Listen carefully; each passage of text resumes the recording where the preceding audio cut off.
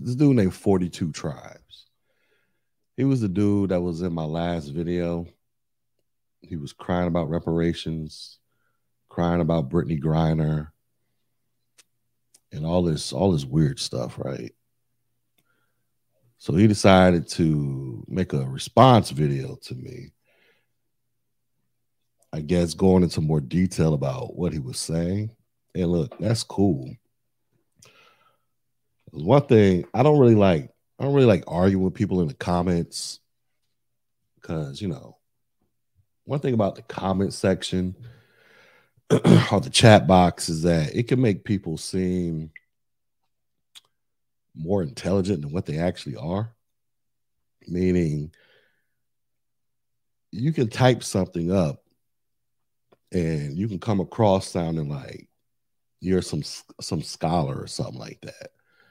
But it's another thing when you actually hear people speak, whether they hop up on your live panel or they do like response videos, then you can like really gauge the intelligence of a person when you actually hear them put words together. You know what I'm saying?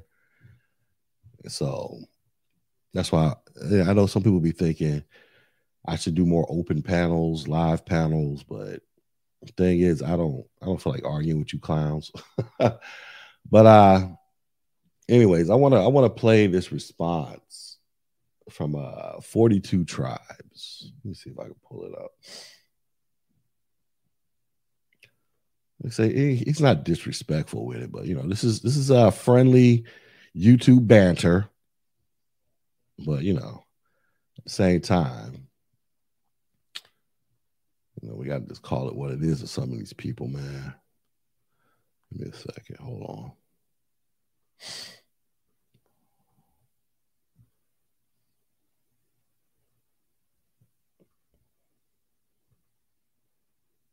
All right. So this is 42 Tribes video. Fair use, nigga. Fair use. So we're gonna listen to it. We'll see if he got a point or any of that crap. You know what I mean? Let me hit this button. Let me know if y'all can hear this. Hey. So earlier today, I was listening to Guy Lowry, who I've listened to before. I used to listen to more, not so much now. And the reaction to my comment showed why I don't listen to him as much now. Because he's kind of gone in the direction of, well, I'll just get to it and you can discern what right? They were originally talking about Brittany Griner. My take on Brittany Griner is that this doesn't really make sense. Because unless it's a political thing, like if they're holding her as a political tool, because the war started 3 days after she was initially arrested. And one thing I keep hearing from conservatives, and even hear it from black conservatives, is that if you do the crime, you should do the time. And don't go to other people's country. And that's kind of the nonsense I was getting from Guy Lowry. And the reason why I call it nonsense is you could be anywhere in the world, and if somebody, including your own backyard, you could be in your country, you could be anywhere. If somebody wants to take exception or wants to tweak, misinterpret, violate the spirit of a law, and overcharge you on some bullshit, they can do it.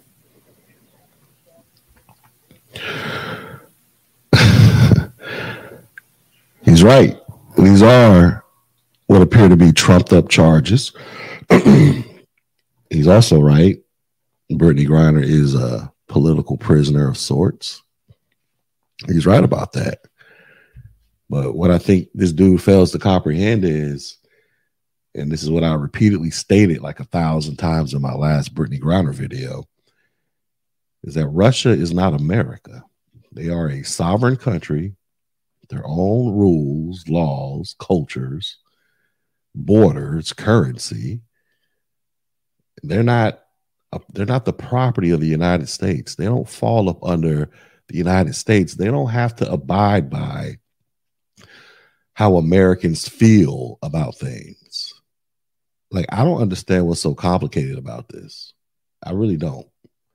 And I've seen so many videos, I've seen Lil Boosie crying about Kamala Harris not doing whatever she got to do to get Brittany Griner out. I've seen all these videos, but everybody just seems to ignore the fact that that's Russia. That is a totally different country. That is not America.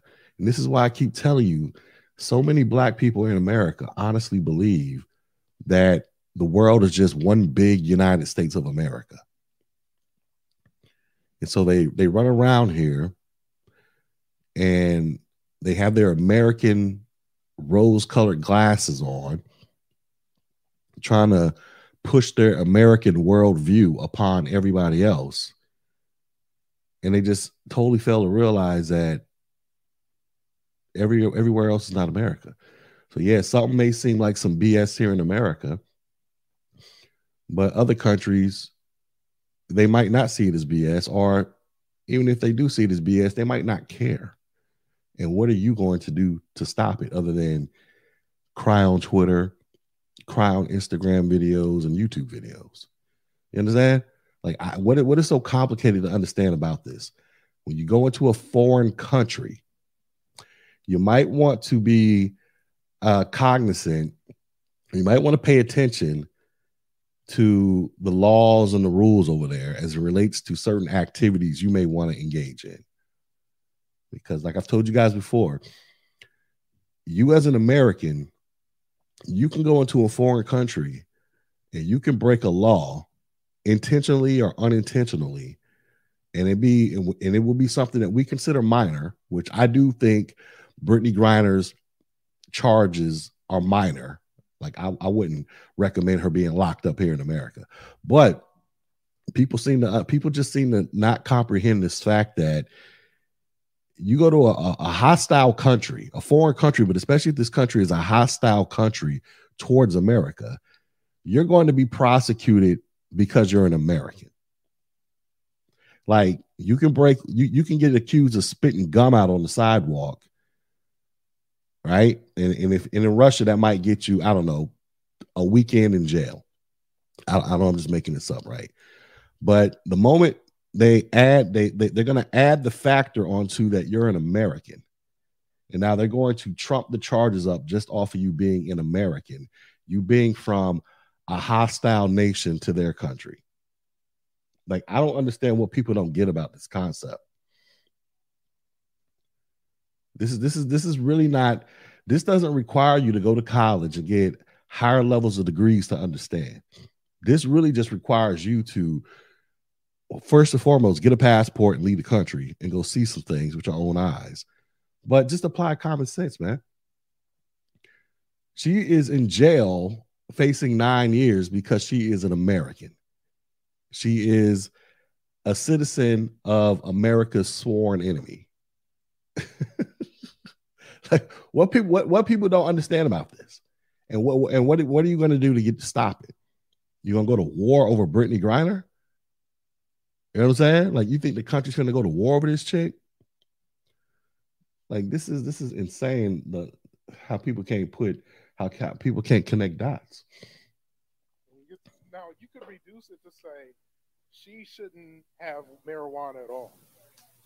But I'm hearing disingenuous shit from people because a lot of them don't really have a problem with marijuana being legal. They wouldn't have a problem with marijuana being legal in Russia. So they don't personally think the 0.7 or so grams that she had is a big deal. But then if you're saying it's Russian law, well, in no place should you justify someone misinterpreting the law. And this is why I say it's misinterpreted. Here it is. This is the stupid crap. In no place should you justify somebody misinterpreting the law. Once again, This dude, 42 Tribes, that's the name of his channel. That's the guy that was arguing with me in my last Brittany Griner video. This dude is looking at this through his American rose colored glasses.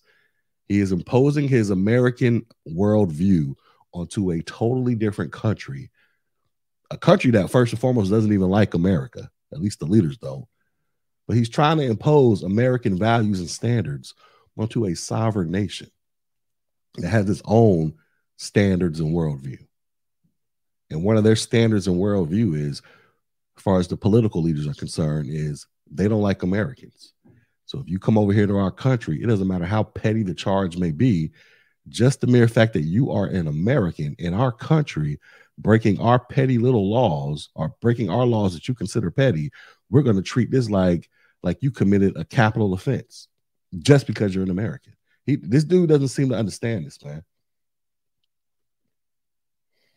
For less than a gram for what she had, that's like a week in jail, minor fine. Now, if you're somebody who thinks marijuana should be legal, that's too much. That's crazy. Why are you putting people in jail? Okay. Well, the reason why she's facing 9 years after the spin and the misinterpretation and the violation of the spirit is they're also charging her with smuggling. Now, the reason why you have harsh smuggling laws, and I have to explain this to, like, American conservatives are dumb, and then you have, like, ideologues, and I warned about this back in 2000. So he says American conservatives are dumb. Black college meta is ideologues become like radical cultists, and I'll get to how this ties into reparations.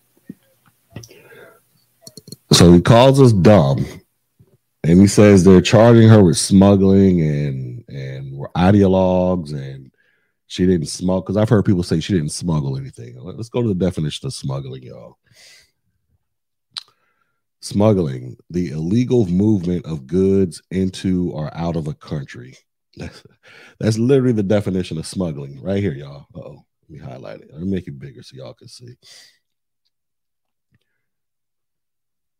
Can y'all see it? Smuggling. This is the definition from the Oxford Dictionary. The illegal movement of goods into or out of a country. That is the literal definition of smuggling. So, Russia charged her with smuggling, but she only had less than a gram and it was in a vape pen. Well, according to this definition, she was transporting a good into a country that was deemed illegal by that country. Like, there it is right there. Like, technically, she was smuggling. But still, she's being charged because she's an American who just happened to be breaking laws in Russia. That's the reason. So, smuggling, right? Back to smuggling. The reason why you would have harsh smuggling laws is because people could bring in some stuff that could be laced and it could get somebody sick. It could kill somebody. Well, that doesn't apply to Brittany Griner's weed. I mean, it was prescription, so she didn't even get it from like some random D-boy or whatever. So, once again, he is saying she had a prescription issued to her by, we're assuming, an American doctor. Since when do prescriptions? I didn't listen. Help me understand this. Are prescriptions like things that you could just take across the border? Meaning, if a doctor writes a prescription for you to get some type of pill here in America, but you go to another country and that pill or substance is deemed illegal, does your American prescription supersede the laws of the foreign country? Like, what doesn't this dude understand about this crap? It was a prescription, written by an American doctor that she took to a foreign country that deems that substance illegal. So, in spirit of the smuggling law, you would probably be lenient And if you were a law country where you could potentially punish someone harshly for up to 10 years, you wouldn't want to do close to 10 years for someone who's bringing something in that was provided by medical professionals that isn't going to kill anybody. Plus, she had such a small amount, it's not like she's trying to get people addicted. So, You hear this guy? This dude is literally trying to put together this word salad of BS to try to get Russian to try to make it seem like Russia should be listening to or abiding by American cultures and standards, as if Russia is in its own completely sovereign, independent nation. This is literally what this guy is doing.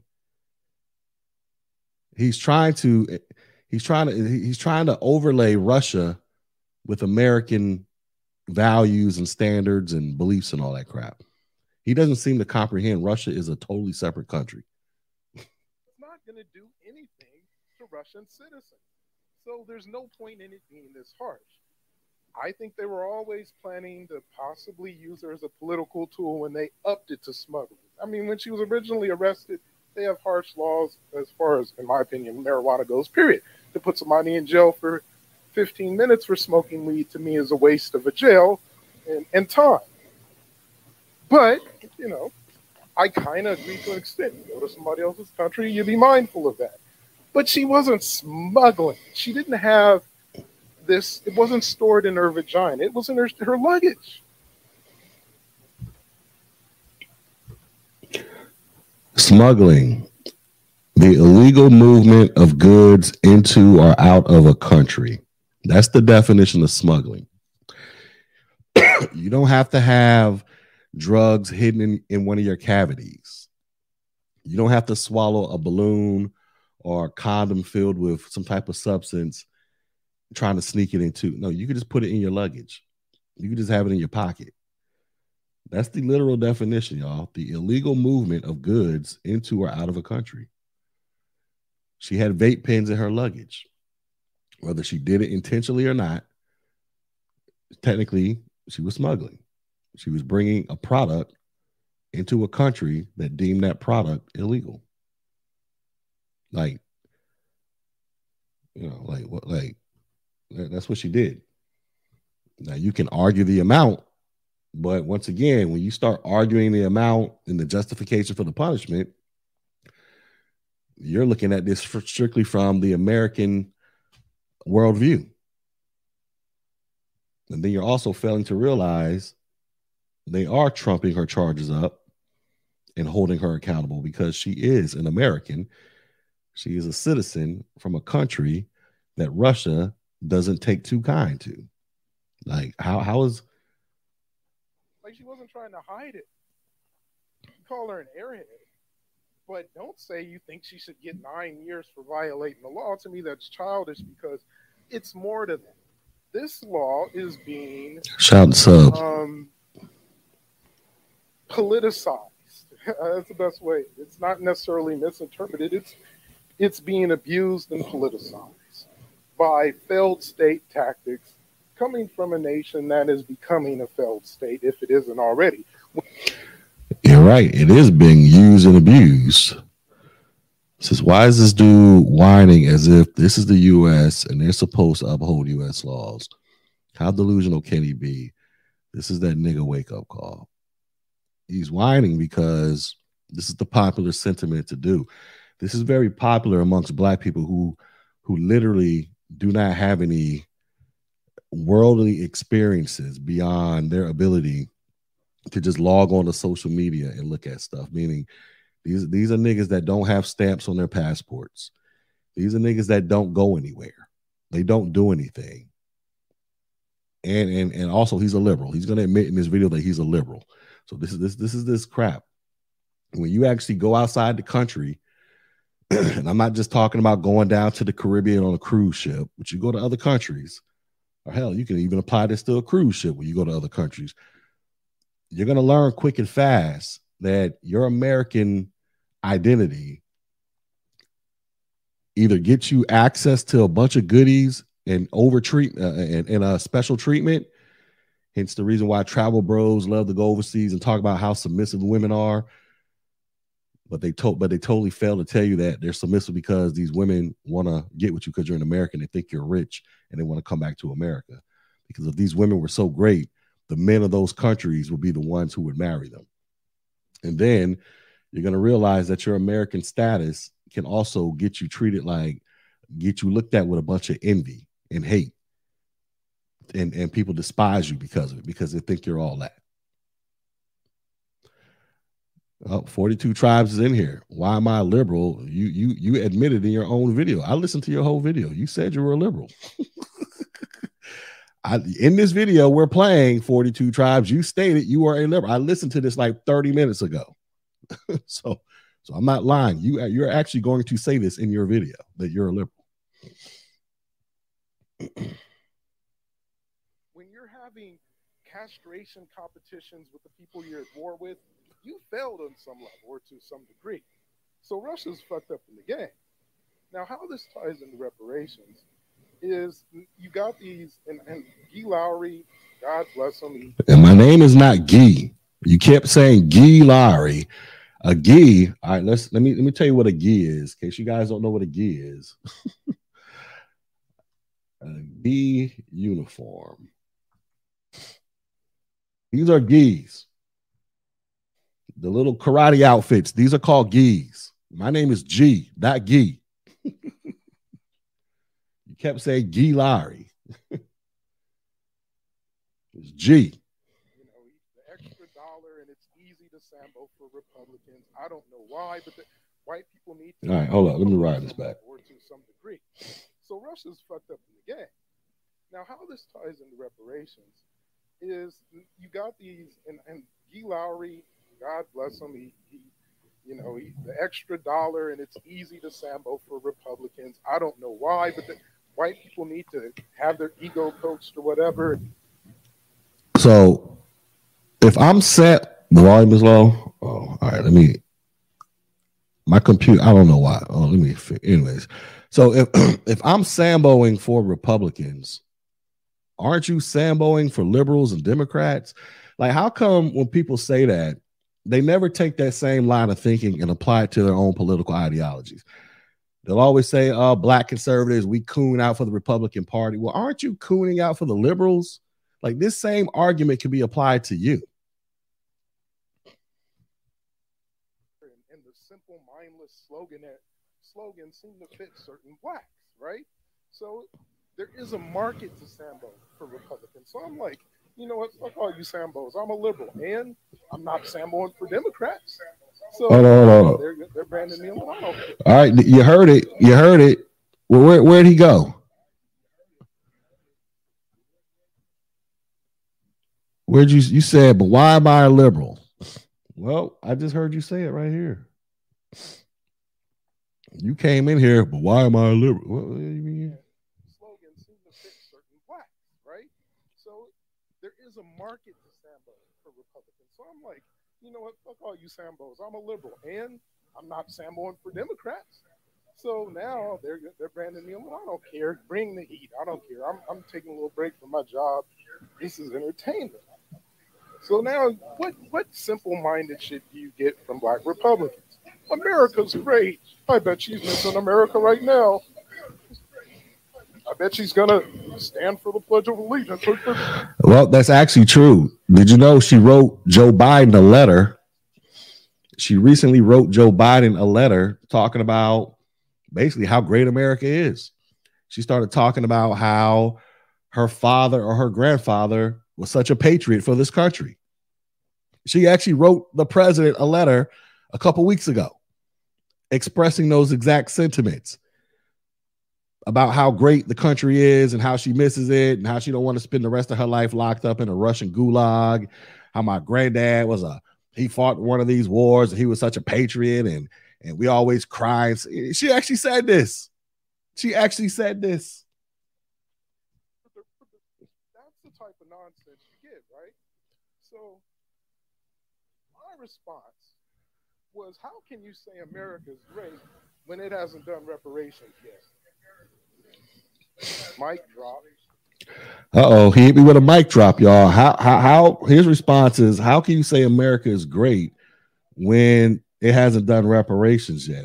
He said that was a mic drop moment. All right, well, I'm gonna tell you how it's a mic. I'm gonna tell you how America is great, nigga. You literally are sitting up on your phone recording a goddamn video, uploading that shit to the internet in response to me. That's how great it is, nigga. You actually have a piece of technology in the palm of your hands that gives you access to the entire world. The white man isn't preventing you from getting access to the internet. They're not preventing you from getting access to a piece of technology to allow you to get access to the internet. You're doing all this crap, and you're gonna tell me, and then later on you're gonna mention in this story about how you were struggling, and now you ain't struggling no more. That's how great America is, nigga. For people like you, where you actually have options and opportunities to go out there and really do some shit with your life and get it on and popping in an upward trajectory. That's how great America is, nigga. That's how great it has become. You understand? You ain't living in 1922 when your great grandmammy and grandpappy were alive and they was dealing with real struggle, because he gonna go into this whole lecture about slavery and Jim Crow laws and all this other stuff, and just totally ignore the current existence he lives in right now. This is one of the problems that I have with these pro-blacks, right? There's nothing wrong with talking about history and understanding where people came from, but they always ignore the reality of where you currently are and what you have access to right now. They always do this, right? They always do this. I went to Tuskegee University in Tuskegee, Alabama from 1998 to 2002. Started by Booker T. Washington, a former slave. The year before I went to that school, do you know they actually had slave cabins that were still on campus? I think they tore them down the year before I went. Outside of the main gate, when you go out the main gate, hang a left, go down to the next traffic light, right across the street from this the Chevron gas station, they got what is called the Master's Plantation, the Master's House, which is turned into the president's home. It's just a big Master's house. Now imagine if I went to Tuskegee, which I did, but imagine if I went to Tuskegee and I was just like, I just walked around campus every day. Man, Tuskegee used to be a plantation back in the day, man. They had my ancestors out here picking cotton and doing all this crap and this, that, and the third. Imagine if that was my total existence when I went to school, and then just ignored the reality of my current life in 1998 and the opportunities that were present to me that weren't available to those who came before me, before Booker T. Washington went about the process of getting Tuskegee turned into basically a college town, right? That's how y'all do. I probably would have failed and dropped out of college because I would have been so stuck on looking at that damn Master's house and thinking about all the atrocities that were committed in and around Macon County, out there in between Montgomery, Auburn, and Tuskegee. Just thinking about all the people who have been strung up on trees. I would have never been able to accomplish shit. Instead of looking at, okay, I recognize the ancestors went through this crap, or hell, even my grandparents went through this crap, but I'm not personally going through it. I'm in college on a full scholarship at a HBCU where I majored in aerospace engineering, right? I have to recognize where am I currently at? What is currently available to me? And how can I use that to elevate my life, to set myself up for the future, instead of me just sitting around here daydreaming and fantasizing about a life that I literally wasn't even born into. I can learn lessons from the past, but I can't sit here and pretend like I am living in the past. That's my problem with these pro-blacks. They want to pretend like they are living in the past. They want to pretend like they were the actual slaves. They want to pretend like they were the ones who got ran up out of these sundown towns and all that other crazy shit that happened back in the day. They want to pretend like they were them people. No, you weren't. 42 tribes. You said you're in your 40s around my age, which means you were born late 70s, early 80s, somewhere in that time frame. You weren't them people. You never saw a colored only water fountain growing up. You never drank out of one. You've seen one in the history books or in a museum, but you never actually put your lips on a colored only water fountain. You were not them people. You can learn from them and respect them, but you are not them. So this is where D. Lowry's take on reparations becomes ignorant and circular. Like he needs to take a dumb stance to build up other things, and really it just falls apart from the initial stance. And then he keeps reminding, well, I'm in favor of reparations. I agree that it should be done. But then it's every argument against it. So I make that statement. That's the only reason why I changed the subject to reparations. Y'all talking about America so great. I don't think you can be great and run a racial caste system at the same time. So then people are like, I was with a racial caste system. I'm no good. Racial wealth gap is atrocious. It's atrocious. But what are you doing to close the racial wealth gap, man? In your life? Other than you sitting around here hoping and praying that white daddy government cuts his reparations check, what are you doing right now? Everybody talks about the racial wealth gap, whites making all this money. I mean, look, it's understandable. They were free for the most part. They were free the entire time to go out there and do whatever the hell they want to do. We all understand how the racial wealth gap came to be, right? But once again, you're not living in 1922. What are you doing right now? This is where I separate from these niggas. What are you doing right now with all this access to information and technology to close the wealth gap? Or are you just sitting around hoping and praying that a reparation check falls out the sky? And then even if a reparations check did fall out the sky, you really think that's gonna put a dent in the racial wealth gap? Like, you really believe that niggas is gonna take this money and all of a sudden become smarter with the money and go out there and do sound, proper investments to where not only can you close the racial wealth gap, but you can keep it closed for the next couple generations? You're going to educate your kids on how to properly spend, save, and invest. Like, do you really think that's going to happen? It'll happen for a few people like me, Sub-Zero, and some of y'all in the chat. But for the majority of people, that's not going to happen. It's going to turn into that damn Dave Chappelle skit to where you'll be back at ground zero because you're going to turn around and give all the money back to white folks, right? Or the greater society. But regardless of all that, what are you doing in the now to where until society decides, all right, let's go ahead and cut these checks? What are you doing to close the racial wealth gap from your personal perspective? You know what I'm saying? That's my issue with you, some of you clowns out there. Y'all want to go out there. Y'all love to focus on the greater issues that you can't directly control, but you can directly control your personal finances and the decisions you make, so you can move your bank account up a little bit higher, so you can begin the process of closing the racial wealth gap until they magically cut these checks. I think, I got to check on my food since the timer's beeping.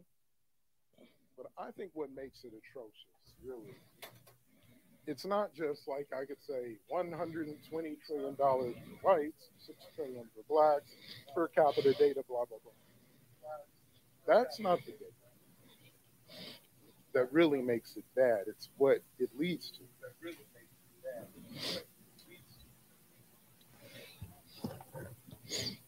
Because what it leads to is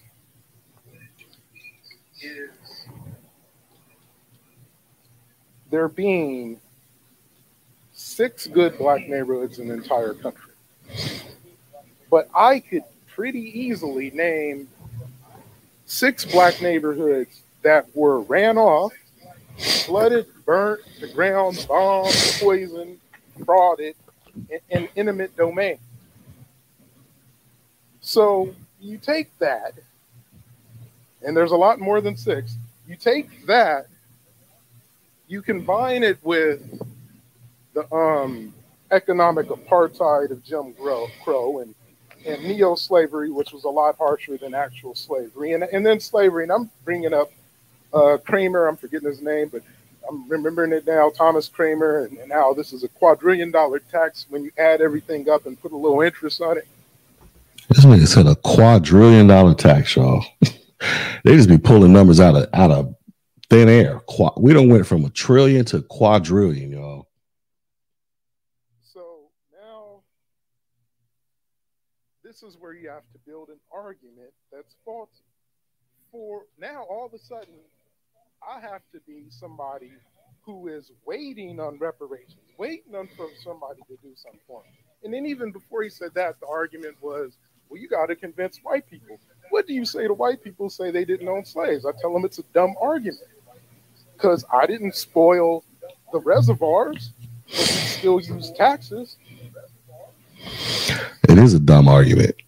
It is a dumb argument. I mean, what I'm saying is, when you listen to these reparation arguments from Yvette, Tone Talks, Tariq, Jason Black, whoever, some random people on Twitter, they always frame this argument in the context of white people shut up, is black people talking, right? And then they talk to black people, we need to get reparations. Well, who runs the government?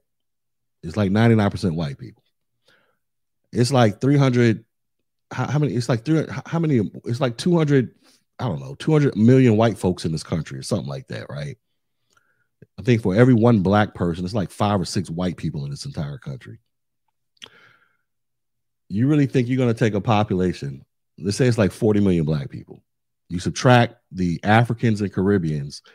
When you talk about ADOS, FBA, we're probably down to about, 20 million FBA, ADOS black people in this country? Or something like that, maybe 25 on the high end. You really think you're going to have 20 to 25 million black folks? That's all the numbers you need to go out there to persuade an entire country of non-blacks and Caribbeans and Africans and everybody else that you don't have to talk to them people. You don't have to convince them of anything, right?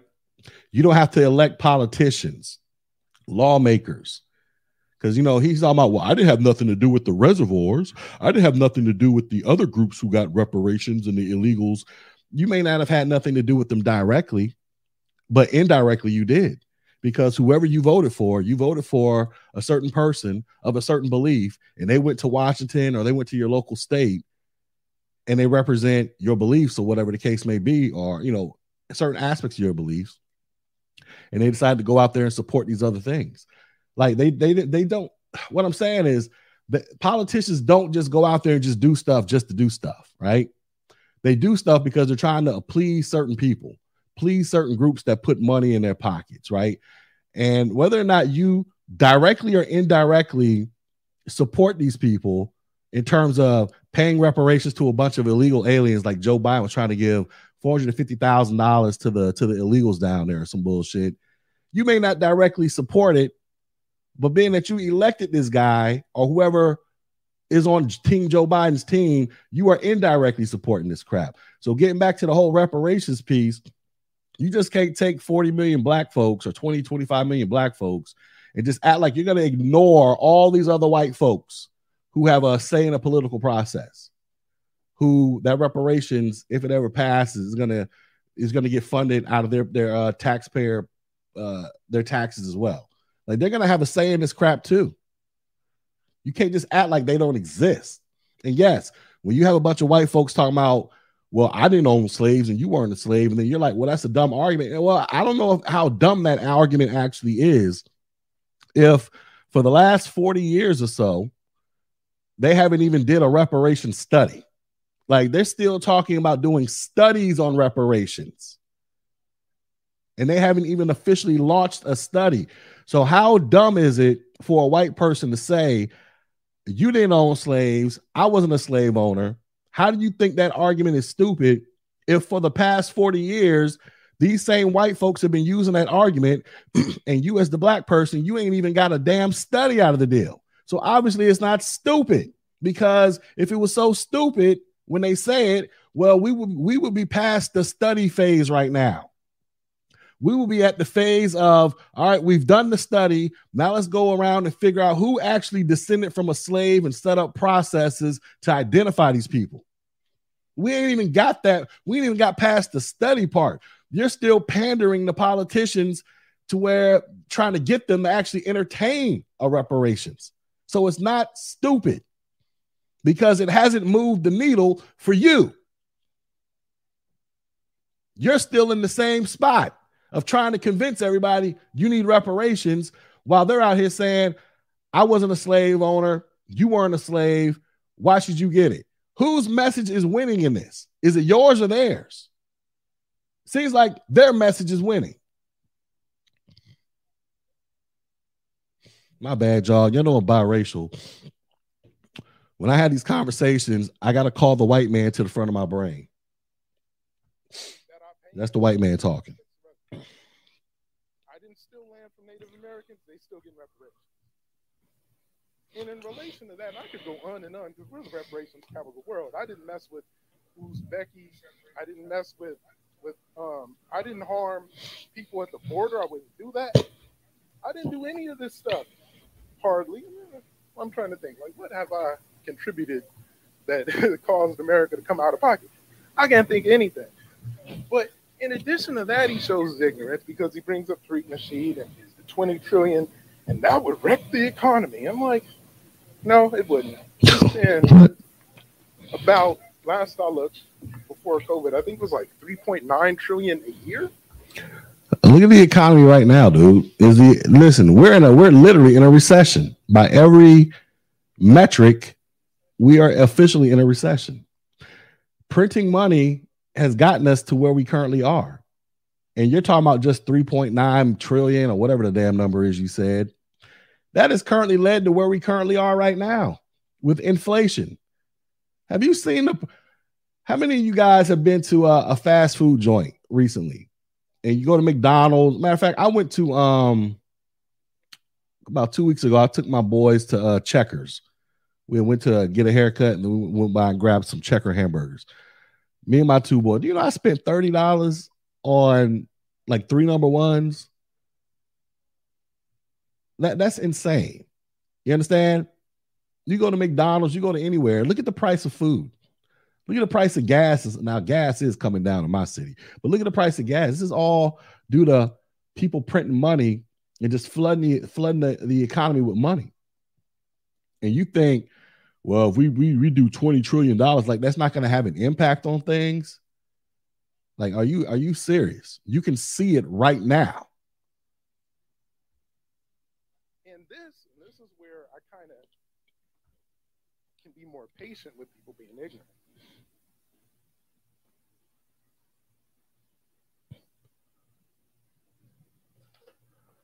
Is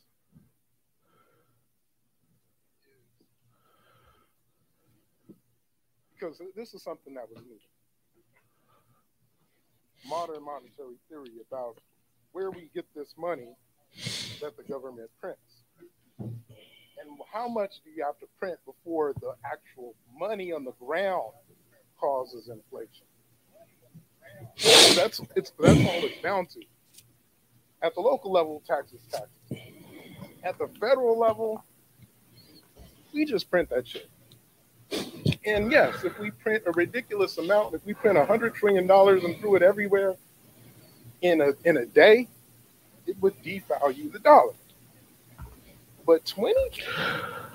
It says, if black folks are entitled to reparations, so are the descendants of Union Civil War soldiers. The cost of a life has value. I don't know if I agree with that.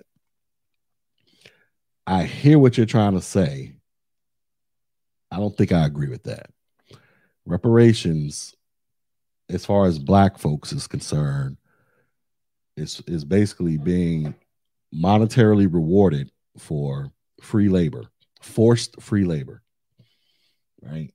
So I get what you're saying about their descendants losing their lives fighting a civil war, but I'm not going to co-sign that. And also, it extends beyond just slavery. It goes into Jim Crow with separate, but all the crap that happened during Jim Crow that led up to the civil rights movement. So it wasn't just a slavery thing.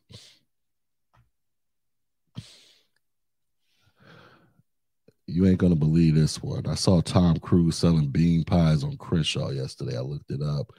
The Nation of Islam and Scientology just might merge. So Tom Cruise out there selling bean. You'd have to send me a picture or an article or something. I'm pretty sure that will be on TMZ somewhere. Appreciate the $10 though.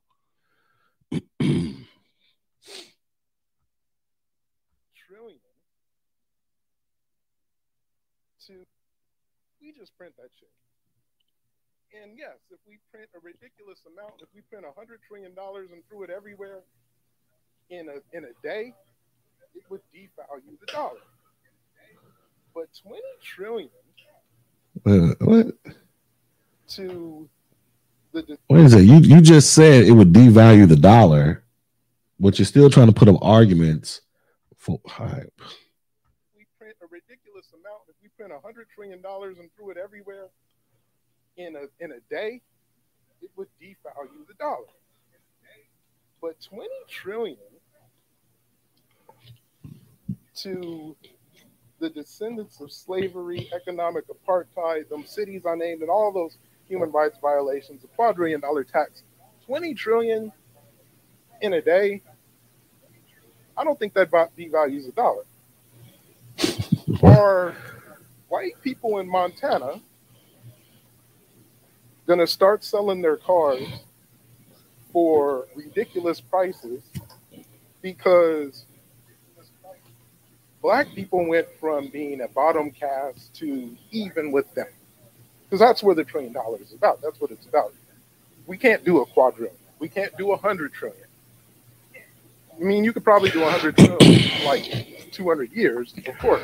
All right. Well, I'm a little confused. What makes you think that cutting that check is going to make you quote unquote even with them?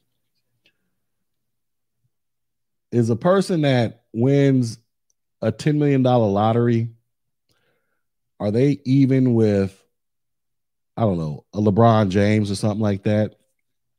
Especially if the person who won the lottery within the next 3 to 5 years, they're going to lose all that money. Like, well, I mean, you see this with lottery winners. Lottery winners, they hit the lottery, they come into a lot of money, and I can't remember what the study is, but they say the overwhelming majority of them end up going broke within like 5 years of winning all that money. So are you going to sit here and tell me that lottery winners are on par with people who have worked their way up to acquire millions of dollars and be financially stable? And so you're talking about we're going to drop a reparations check on black folks to the tune of a few $1 trillion or whatever number you're talking about. And that's just going to make them automatically even with black folks. And you're just totally dismissing the lack of financial literacy amongst so many black folks. And yes, there is a strong lack of financial literacy because you can see the educational illiteracy rates amongst black folks. Where you got, I mean, I just don't listen. I get the listen. You sound like a dude that lives in the theoretical world, and I sound like a dude that I try to exist in the practical application world. All right, because you're going to say something later on in this video that actually confirms my belief about this. But you sound like one of these dudes that lives in the theoretical world. Well, if we we cut reparations now and give all these checks, that's going to close the racial wealth gap and we'll be even. And just totally ignore, well, what's actually going to happen when niggas wake up and they got money, all that money in their bank account? What's actually going to happen? Very few Negroes are going to be able to maintain and sustain that money and turn it into generational wealth and use it just for generational wealth purposes. Most of that money is going right back into the hands of the white folks. So I don't know if that actually makes you even. But you can do 20 trillion, and you can do it fairly quickly. Now, I think it should be stretched out, and I think it should be stretched out to the point where you could run a surplus while you're doing it.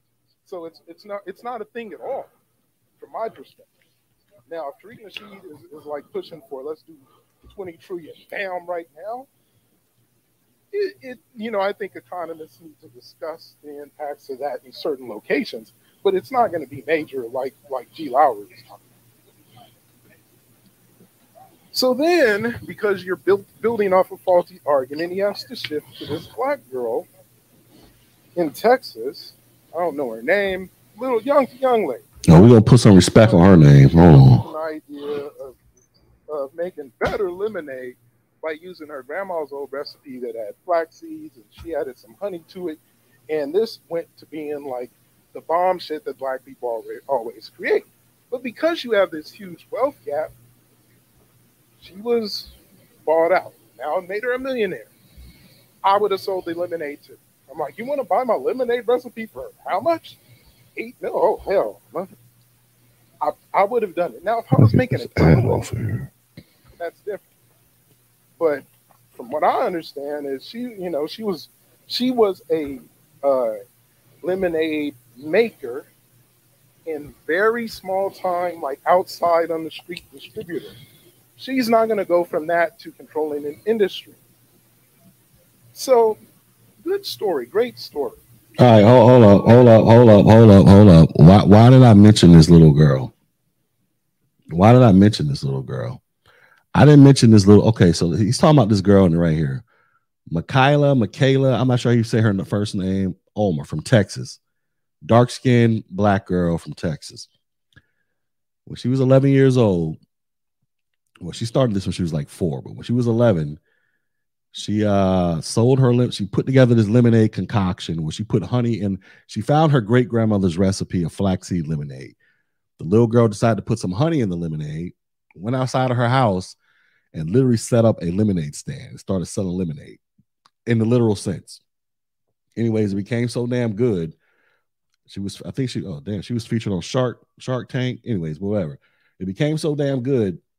She got a distribution deal or something like that with Whole Foods worth $11 million at 11 years old. She became a millionaire at 11 years old. This girl's probably like 17 years old today, right? And that's the name of her lemonade company, right? Me's the Bees or something like that. I don't know. But anyway, or Be Sweet. That's what it is. Be Sweet. And so okay, here I think this is her today. So this might be a more updated picture. This is her today. But why did I mention this little girl? This young lady, right? I mentioned her because I didn't mention her for the fact that I stated she's going to grow up, create an industry that dominates the lemonade business. She's going to put Pepsi out of business, Kool-Aid out of business. Anybody that makes lemonades, Country Time lemonade or whatever. Anybody that makes, I didn't say that. That wasn't my intention. That wasn't my point of bringing her up. My point of bringing her up was this girl took a simple idea at the age of 11. Let me put some honey in some lemonade, and became a millionaire off of this. Meanwhile, we have grown black men and women, like 42 Tribes who's in the chat, grown black men who would rather sit around and try to and conjure up every excuse or justification in the world as to why black folks should get reparations. And what that would mean if black people were to get reparations and how that would just change everything, right? But you can't come up with a product or service that you can work on right now. And I'm not saying that you're not, but I'm just talking in general. You can't come up with a product or service as simple as putting honey in lemonade and figuring out how to transform that into a business so you can begin the process of closing the so-called racial wealth gap. Because here's the thing. She ain't going to change the world with all black folks. She got her $11 million, probably worth more than that, but let's just say it's about $15 million right now, because I'm pretty sure she still owns ownership in the company. This girl is in a position. She probably ain't even 20 years. Yeah, she's probably about 17 years old. This young black girl is in a position to literally change people's lives right now at the ripe old age of 17. Where she could take that money, she could send niggas to college on full scholarships. She could probably hire people and pay them livable wages or above livable wages and all kind of crap. She is in a financial position to change people's lives. And she ain't even 20 years old yet. She is in a financial position to put people on an upward trajectory to earning six figures and beyond if she wanted to. And she started this at the age of 11 by putting honey in lemonade. Meanwhile, you're in your 40s, and I don't know what you do professionally. It ain't none of my business. It seems like you're more invested on or more concerned about when the white man's going to cut checks. And yeah, I said I'm not opposed to reparations. My thing is, I'm not going to be sitting around here waiting on the check to come. It seems like you are more. It's you give me the vibes that you're more concerned about when the check is going to be cut instead of you going out there and recognizing what year you live in America, right? You live in the year 2022 in the United States of America. Access to broadband internet, smartphones, all the information in the world. There are laws on the books today that prevent white people from effing you over, unlike back in the day when our ancestors were coming up, grandparents and all of them were coming up. You got access to all this crap, my nigga, where you can go out there and start a small business and work your way up and build that thing up to where you're making 1,000 a month, 10,000, 100,000, whatever the number is you aiming for. But it seems like you would rather just wait on the magical $20 trillion reparations check instead of recognizing you can look at where you are today. How can you use where you are today to your advantage? It's kind of like when I was at Tuskegee University. When Booker T. Washington was building up that school, they actually go read his book Up From Slavery. They actually had to produce their own bricks to build their own buildings. And have you ever produced a brick in your life? I ain't never made a damn brick. I didn't go to Tuskegee and have to make any damn bricks. The bricks and the buildings were already built. I just had to go there and go to class and halfway pay attention when I wasn't trying to holler at girls. You know what I'm saying? That's all I had to do. I didn't have to go through the struggles Booker T. Washington went through and everybody else who were the first students of Tuskegee University. All the struggles they went through to try to get their education.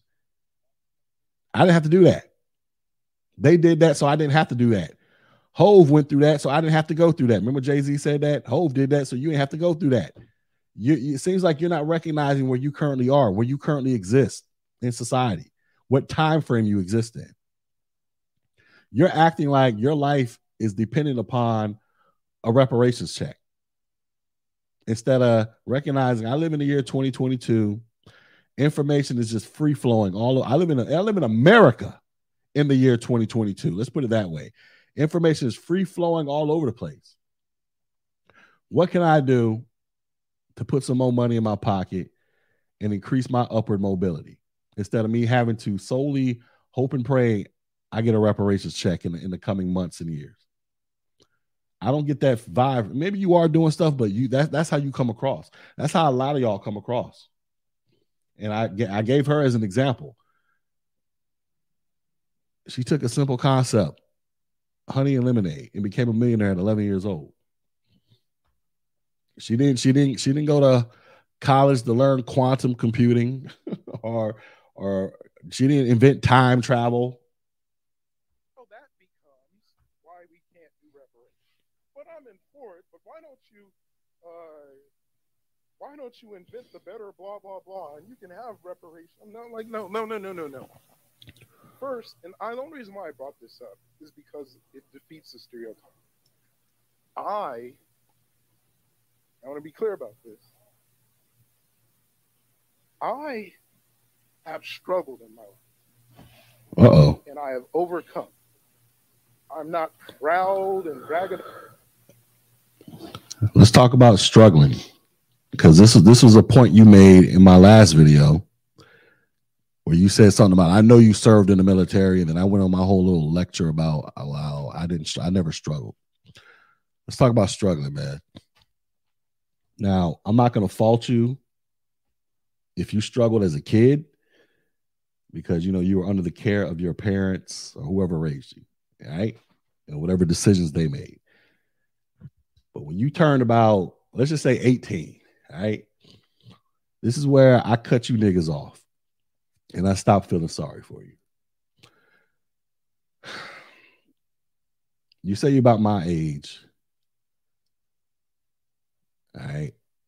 And you say you struggle. And then also you admit in this video that you're on the Hotep train. Like you actually say this. You're a Hotepian. Let's just keep it a buck, dude. Here's why you probably struggle as an adult. And of course, you're going to sit here and tell me I'm full of crap in the comments. You probably broke one of the 4 tenets that G Dizzle and Sub-Zero have put out. And I'm about to repeat them again. If you are a grown person, especially a grown black person, and you fail to do these 4 things, you're probably going to experience some struggle. What's step 1? Step 1, all you got to do is graduate high school, know how to read, write, and do math at a functioning level. That's it. That's all you have to do. It's the first step. Step 2, do not become a baby mama or a baby daddy. Step 3, do not consciously make decisions that'll put you in jail. And step 4, go out there and learn a skill that people will pay you for. Here's the thing, dude. I can almost 100% guarantee if we pulled up the Carfax report on your life since you've been at least 17, 18 years old, I can almost 100% guarantee the reason you have struggled is because you broke one of those laws, one of those tenets right there. If we pulled up the Carfax report on your life, I can almost 100% guarantee you violated one of those 4 things, because that is always the case every single time. I ain't met one black person that is a legal adult that has experienced some struggle and they haven't broke one of those damn tenets. Let's see what he says. I struggled as an adult. Where you at? But I don't need sympathy or praise for overcoming, okay? I failed step 2 and 3 for a few months. What's step 2 and 3? He became a baby daddy, y'all. And he became, he went out there and did some stuff to put himself in jail.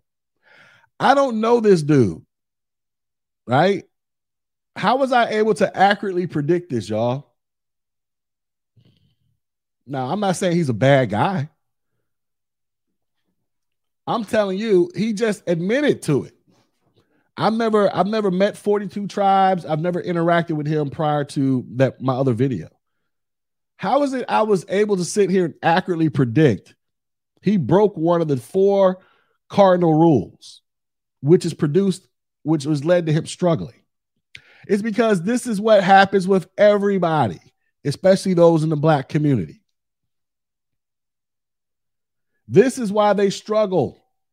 This is why they turn into pro-blacks. Every pro-black that I've ever encountered, for the most part, most of them become pro-blacks because they broke one of the 4 tenets and experienced some type of struggle. And now they want to lean towards blaming the white man in some capacity. Or they want to focus on, well, we need reparations, we need this, we need that. Your man's here became a baby daddy. And he became, he got a criminal record.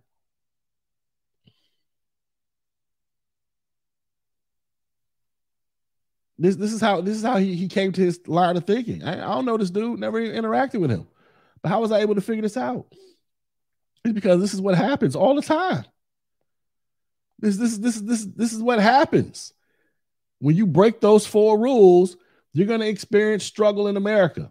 And oftentimes as a black person, that struggle you experience is going to push you towards a woe is me philosophy in most instances, to where you would rather be more invested in trying to convince white people or get white people to pay reparations instead of you investing in yourself I'm not saying that he's not, but you investing in yourself to try to, what can you do to get your life on and popping?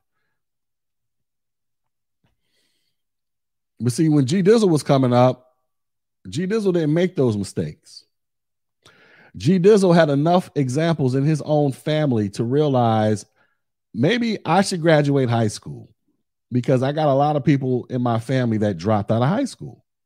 My uncles, I talk about my uncles all the time. My mother, she has 4 brothers and 1 sister. My mother and my aunt are the only ones to graduate high school. Everybody, my uncle, one of my uncles got his GED when he was in prison. But I saw that. So I was like, let me graduate high school. At least do that. Let me at least do the bare minimum to get the hell up out of high school. And my bare minimum turned out to be pretty damn great because I won a full scholarship to go to college, but whatever. Step 2, I never became a baby daddy. Why? Because I saw what it did to my uncles. They were all baby daddies, except for one. And then I had an older cousin. She passed away like 12 years ago, but she was 6 months older than me. She became a baby mama when she was like 14 or 15.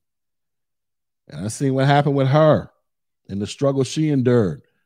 So even though I was out there slipping and sliding, it was always in the back of my mind, do not get a chick pregnant that I don't want to be with for a long time. And I never did. I got one woman pregnant. That's the woman I've been married to for 16 years. I never got a woman pregnant before that. I never went to jail. Why? Because I had a whole bunch of family members that were in and out of prison. And I was told as a kid, don't be like them. They were selling drugs. They were robbing. They were doing all kinds of stupid crap. Just in and out of prison. I didn't want to do that. And then I learned the skill. I went to tech. After I left college, graduated college, went to the military, I learned IT. Because I knew that was going to pay money. I've been doing that for 20 damn years in conjunction with my time served in the military. And so now I run into cats in their 40s that were in high school when I was in high school, or, around the same age as me. Like my man 42 Tribe, because 42 Tribe, he ain't the first person I met like this. I got a homeboy I told y'all about. Well, we know each other since like the 4th grade. We were coming up back in the 90s as little kids or whatever in elementary school, about to transition to high school. His parents had more money than my parents. When the Jordans dropped, he always had the J's. The new video games came out, he always had the new video game. His spot was the hangout spot. Because his parents had money. His parents had more money than a lot of us around that time. My parents could afford all that. His parents could. So I would get clowned. We would get into fights and, do whatever. Stuff normal kids do. Nothing traumatic. Anyways, fast forward to the future. We both go to college. He goes to a different school. I go to Tuskegee. He ends up pledging Kappa. So he's in the same fraternity as Kevin Samuels and my younger brother.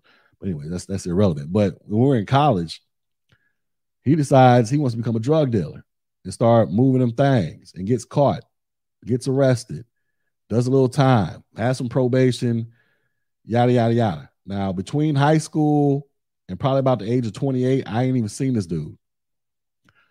One day, I'm in Augusta, Georgia. I'm in the military at this time. And I'm going into this suit store looking for a suit jacket. And I go into the store, and the dude that greets me is my friend that I ain't seen since we was probably like 16 years old. Looks identical. You know what I'm saying? I'm like, what the hell? Like, what are you doing here? Just on a random whim, we ran into each other in the store. And he was working there. And I'm in the military at this time. So we link back up, catching up. Oh, our lives are completely different, y'all. It's like night and day. I own a house. I'm like 27, 28 at this time. How old was I? Let me see. This was back in. That was about 29, 30.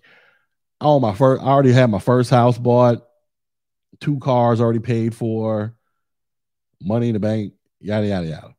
He living in this struggle rinky-dink apartment. I'm talking about struggle apartment. And so we get to catching up. That's when he tells me what happened when he was in college, how he got arrested for trying to be a drug dealer or whatever the case may be. And then anyways, fast forward years later, we still friends on Facebook, but he comes on Facebook. He's on this Woe Is Me pro-black shit every now and then. He'll get up there, he'll talk about the struggles of this, the struggles of that, but he don't be telling niggas about how he used to be, how he got arrested for selling drugs. He ain't gonna go into the backstory about how when he was coming up, he grew up in a 2-parent household where his parents had money and were buying him everything that him and his brother ever wanted. And they were like neighborhood superstars for kids back then because they had all the fresh shit. He ain't gonna tell you all that. He ain't gonna tell you how he blew it, how he messed that all up when he went to college, which led to him struggling in his throughout the majority of his 20s and part of his 30s. He ain't gonna tell you that story. He just gonna get up on there and cry about white folks in the system. But I know the story because I've known this nigga since we were like 9 years old. You know what I'm saying? I know the deal. But he ain't gonna say that. But this is the same story all the time, man, with these people, man. That's why your man's 42 tribes. And look, you can overcome struggle. I'm not saying that you got to be stuck there. There's a lot of people that overcome struggle. You just got to get focused with it. But my problem is when people don't be honest about how they came to be. You set the wheels in motion for this crap. Like Brittany Griner. No matter how you think the law should work in Russia and blah, blah, blah, she set the wheels in motion, whether she realized she was doing it or not. Same way with these pro-blacks and these Woe Is Me's, like 42 tribes. You became a baby daddy when you shouldn't have became a baby daddy. You got a criminal record when you probably should have avoided getting a criminal record. You set the wheels in motion for the struggle you experience. And it sounds like and according to you, it sounds like you may have overcame it, but you set all this up. And I'm glad you overcame it if you did, but you set all this up, which led to your current belief and thinking as to why it seems like you put more emphasis on a reparations check than emphasis on, let me start a business. Let me get my skills all the way up so I can maximize my income and my earning potential. Look, I'm not opposed to reparations. I'm just not sitting around here waiting for them because I don't know when it's. My kids or my grandkids may never see reparations. It might be another 150 years goes by. You know what I'm saying? In 150 years, I could potentially do something to change the financial direction of my entire family. Within my lifetime, and then pass it off to my kids, and they carry the torch. If and all that stuff. That's a realistic possibility, versus me trying to say, man, we need $20 trillion right now. How did I get to this way of thinking, and you got to your way of thinking, and we're around the same age? How did we diverge? How did this happen? This started years ago. You are currently in your thinking, and I'm currently in my thinking, because this started literally years ago when you and I were faced with the same decisions. You chose to do the things to make yourself a baby daddy and a criminal or whatever, and I didn't. I chose the other path, which led to a life of little struggle compared to your life of more struggle. This is how this started. This is how this always starts with a lot of you that are around my age and whatever.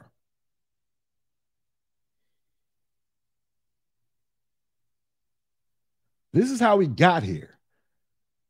This is why you call me a Sambo and a coon, and I call you a Woe Is Me. This is why you say the people in my chat, because you say all this in your video. This is why you say the people in my chat are part of some cult. When I said no, They just applied common sense to their life. This is how we got here. This started a long time ago before Yvette Carnell and Tariq and them decided to make YouTube channels talking about reparations. You set the wheels in motion to this woe is me thinking years ago when you decided to become a baby daddy and do whatever you did to get arrested, which caused doors and opportunities to be closed in your life for X amount of time. This is when this started. You didn't grow up in 1922 where there were laws on the books saying that you couldn't do something because you were black. You can't go here. You can't go there. You can't do. You didn't grow up in that time frame.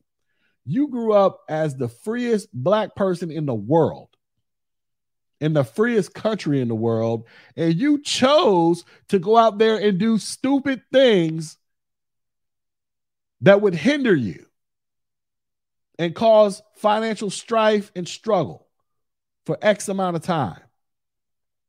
You did that. The white man didn't do any of that. That's how you came to be where you are. And while you're sitting around here trying to act like you are your ancestors. Now, this doesn't negate that. Yeah, once again, I'm going to keep saying it. Yeah, I think reparations should be paid. I'm in support. But at the same time, I'm not going to sit here and invest more time and energy into trying to convince people to pay reparations when I could put that same time and energy into starting a business or becoming the best I can be to put more money in my pocket somehow, some way. That's where we separate. And this started, like I said, years ago, when you broke one of the 4 tenets. Consciously did it. This is how this all starts. This is how this victim. This is how you become a woe is me, ladies and gentlemen. This is how it starts. About how much I've overcome and how much I make, but I won't say I'm comfortable, but it would take me losing my job and a year to burn through my savings.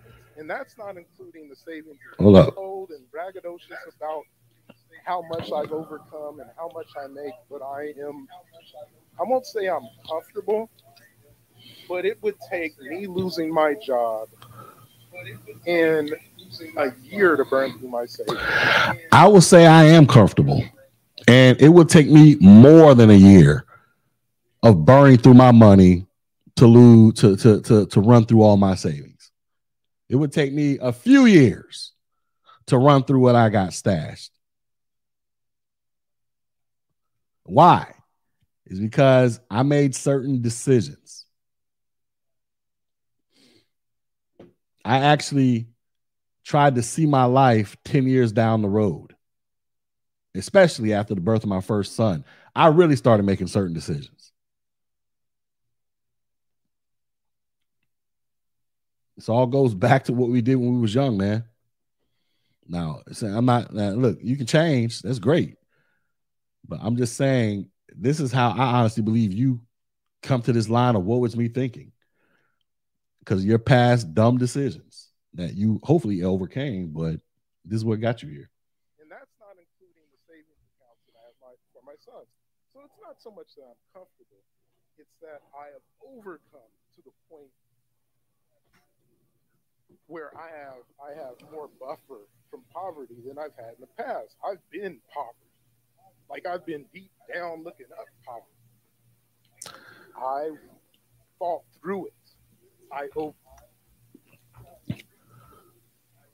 So why is Yvette Carnell a reparations advocate? She didn't go to jail 10 years ago or have kids. This isn't my path. You're making it too personal when it's not. I don't know what Yvette Carnell has done. I don't know who she was before YouTube. I really don't know. But she's making it her mission in life is because, look, once again, I don't know how many times I keep saying it. I'm not opposed to reparations. Somebody has to go out there and speak on it. Ain't gonna be me. She decided to dedicate her life towards her mission, her profession, her expertise towards educating people about reparations. And I'm not against it. I'm not against the education and awareness of it.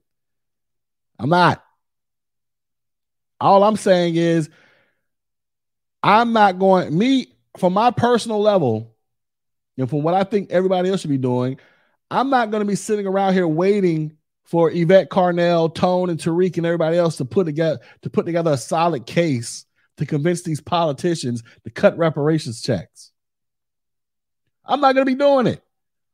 I'm not going to be sitting around here trying to conjure up every argument I can in favor of reparations. I'm going to be sitting here trying to conjure up every argument I can to try to convince you all to go into tech, learn IT, so I can grow my business and you can interfere. That's where my my expertise lies and resides.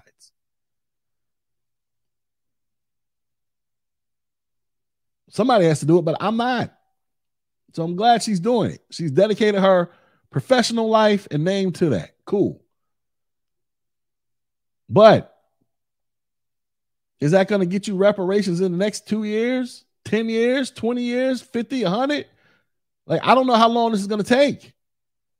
But until then, I need to go out here and do what I got to do to try to close the racial wealth gap, to set my kids up for success. Yada, yada, yada. I don't know how long it's going to take for that.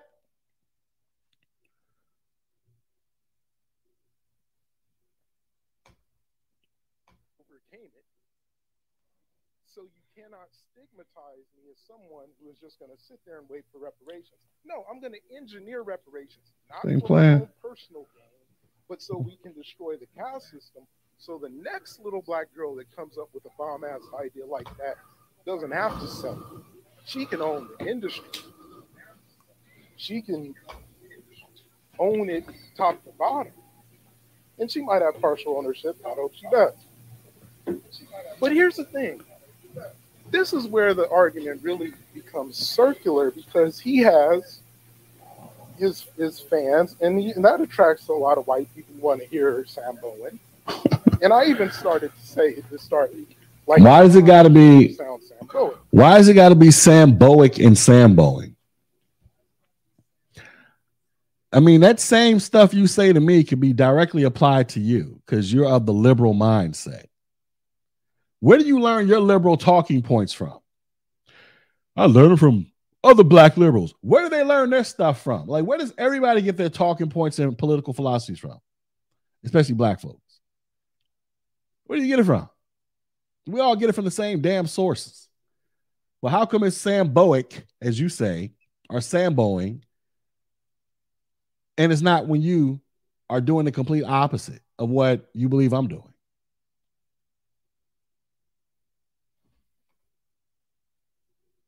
It's because you're a liberal. You're not supposed to be a Republican or conservative. Look, when I say that somebody is a Sambo, it just means that they're being led against their own interests. And if you say you're in favor of reparations, but you got all of these anti-reparations arguments, it sounds like you're being led against your own interests, G. No, I don't. Oh my goodness, no. I'm not putting up all these arguments. Dude, you really don't get what I'm trying to say. Maybe it's my fault. I'm not conveying the message clear enough. Maybe that's the problem.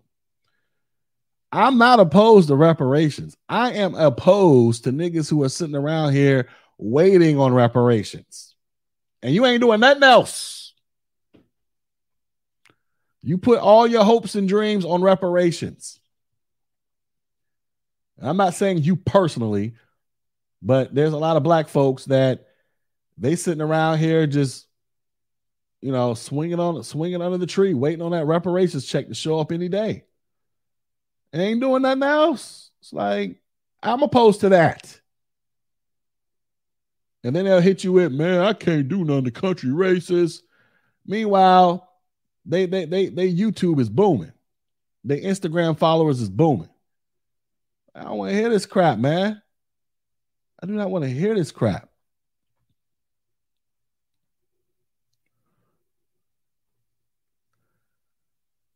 What black liberals sound like me? Dude, you sound like this. Oh God, I ain't even gonna get into that aspect. And your mods seem like cultish black conservatives. I don't run a cult. And me, because I've said I'm a liberal, but the difference for me is I don't sample for Democrats. You can look at my videos. I don't like the regular old Democrats, and I'm not too fond about the ones on the left. Matter of fact, I don't like them. They haven't shown me enough for me to like them. I hate that excuse. You have people come on here. I'm not too fond of the Republicans or the Democrats, and the ones on the left. And you're lying, dude. When election time comes up, he's gonna go vote for a Democrat. You all do it. You all do it. You all sit here and try to act like you're so politically neutral, but then you'll turn. But soon as the general election or the midterms come up, you're going to be the first one out there voting for these damn Democrats and their stupid policies to the tune of like 85% or whatever the damn number is. So stop with the political, you're politically neutral. No, you're not. You just say that because it's cool to say, because nobody wants to admit that, oh, I'm full-blown left-wing, right-wing. Black folks don't want to admit that, but their voting preferences and what they support politically says the complete opposite. That's what's going to happen. You know what I'm saying? They work for me.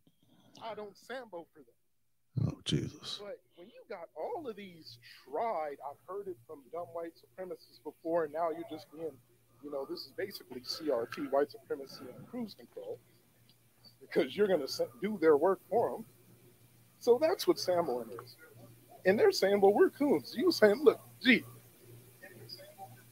everybody might like to put on the raccoon and jigaboo a little bit, but a coon is just somebody who has an overvalued sense of self to the point where they're just happy, entertained, and acting a fool. They're childish. A coon is childish. What? A sambo is worse than a coon. This is why, listen, this is why I told you guys coon means nothing. That's why it doesn't offend me when people say it. Everybody has a definition of coon. There is no solid one standard definition. It's just whatever you think it means. I like peanut butter. You like jelly. If you don't like peanut butter, if you don't like peanut butter and I do, I'm a coon. Like it's really on some simple crap like that. It's what it means. Whatever it wants. It means whatever to whoever at any time. That's why I don't take offense to it. People say coon because I know they're just saying it because they disagree with something I said. It's not like they can prove like, oh, gee, you out here caping for the white folks. Like I'm out here in my real life going around here. All right, white people, I'm going to just do whatever I can to educate white folks and do all this, that, and the third. They can't prove any of that because it doesn't happen. They just don't like a talking point or a perspective. Or you cooning, you samboing for the white man. Why? I'm samboing for the white man or I'm cooning because I'm telling you to create your own business. I'm telling you to get skilled up so you can make as much money as humanly possible. I'm telling you to avoid getting a criminal conviction on your record so you can keep as many doors open as humanly possible. I'm telling you to avoid becoming a baby mama or a baby daddy so you can avoid dealing with child support and having your money sucked up out of your account and all the crap these niggas on YouTube cry about. They got baby mamas. I'm telling you to graduate high school, know how to read, write, and do math so you can function at a basic level. Like, how is any of that cooning?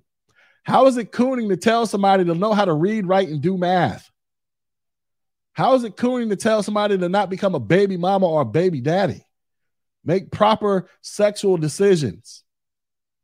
How is it cooning to tell people to consciously avoid doing stuff to go to jail?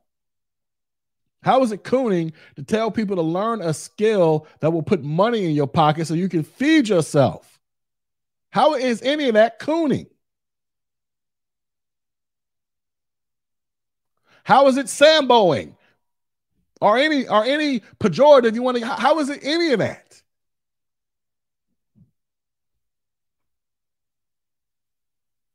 But it is according to people like this. It's cooning, it's samboing, it's tap dancing, it's bootlicking.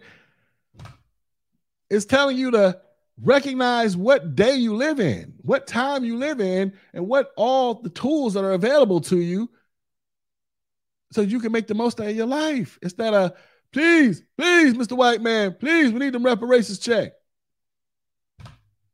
Holy shit, man. The Sambo, they're using salt, paid for, they got some money, they got leverage. Like Jim Clyburn is an example of a democratic Sambo. An example of a leftist Sambo. An example of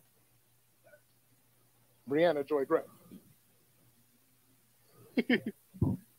So you got different flavors of Sambo. Usually a coon is just one flavor. They might have come from different ideologies, but for whatever reason they don't have a good sense of self, so they can just act a fool. That's entertainment. All right, listen. Here's the official definition of a coon. The official, and listen, I need to figure out how to get this put into the Urban Dictionary. This is the true definition of a coon / Sambo / whatever. It's just simply a person who doesn't agree with woe is me philosophy. That's literally it. That's the most simplest explanation.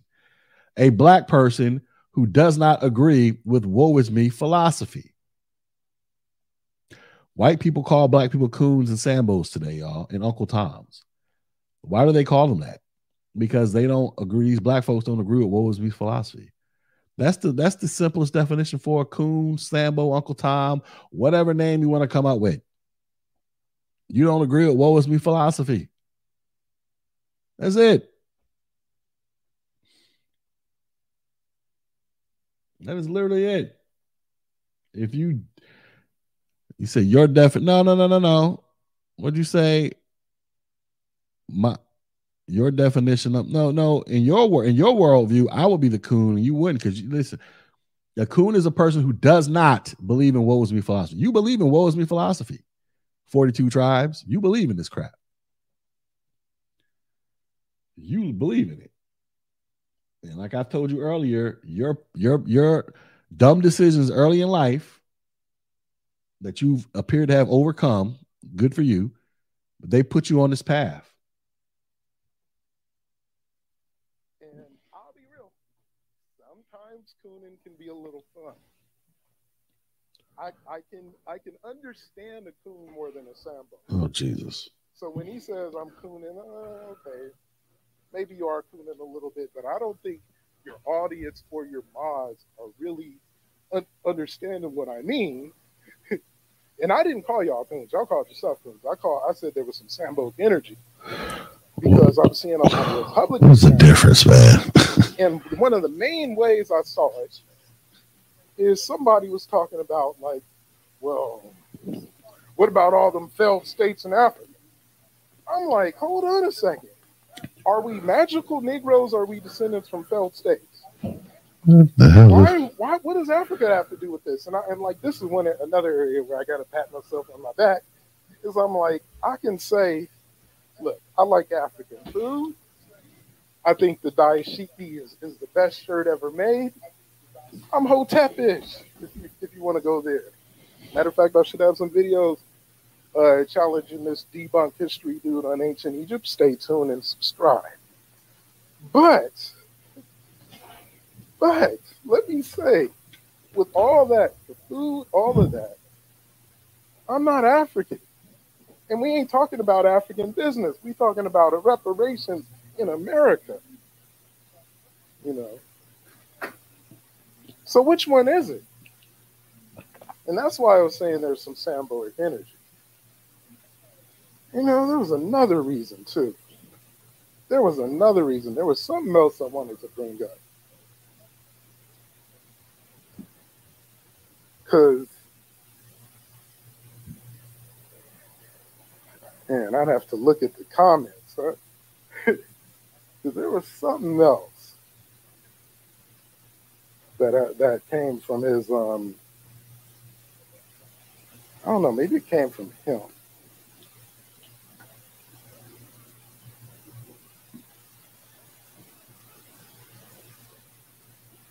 I mean, because yeah, like you talk about reparations, you're gonna get lazy shamed, then they're gonna try to deny the racial wealth gap, and I'm like, the raw numbers, especially when you look at liquid wealth, because liquid wealth is is money that you can turn into money faster, like a car, some gems, jewels, and all that. When you look at liquid wealth, the wealth gap is to the point where it can't help but to be a caste system.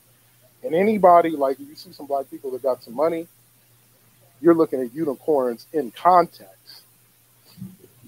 You're like, well, there's hundreds of thousands, man. There's maybe about 150,000 black people in this country.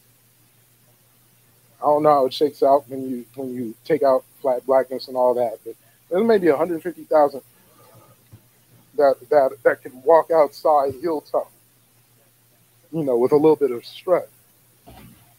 But for the most part, we don't have it like that. Man. And look, I don't disagree with you on that point. There probably are about 100,000 or so black folks who are rich and just well off like that. Probably is. I don't know what the actual number is. I couldn't tell you. But why is it the rest of black folks ain't like that? Is it because the white man is holding their pockets down? Is it because Jim Crow, slavery? Is that the reason? Or is it, we got to go to our favorite thing over here, y'all. I know what I'm about to pull up. Hold up.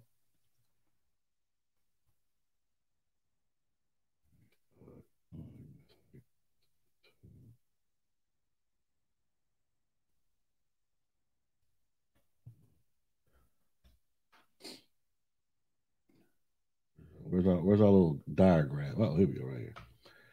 Is it because of this right here? All right, so this is black kids in high school. They do an average about 30 minutes of homework a day. Whites and Hispanics are pushing an hour. Black kids half an hour.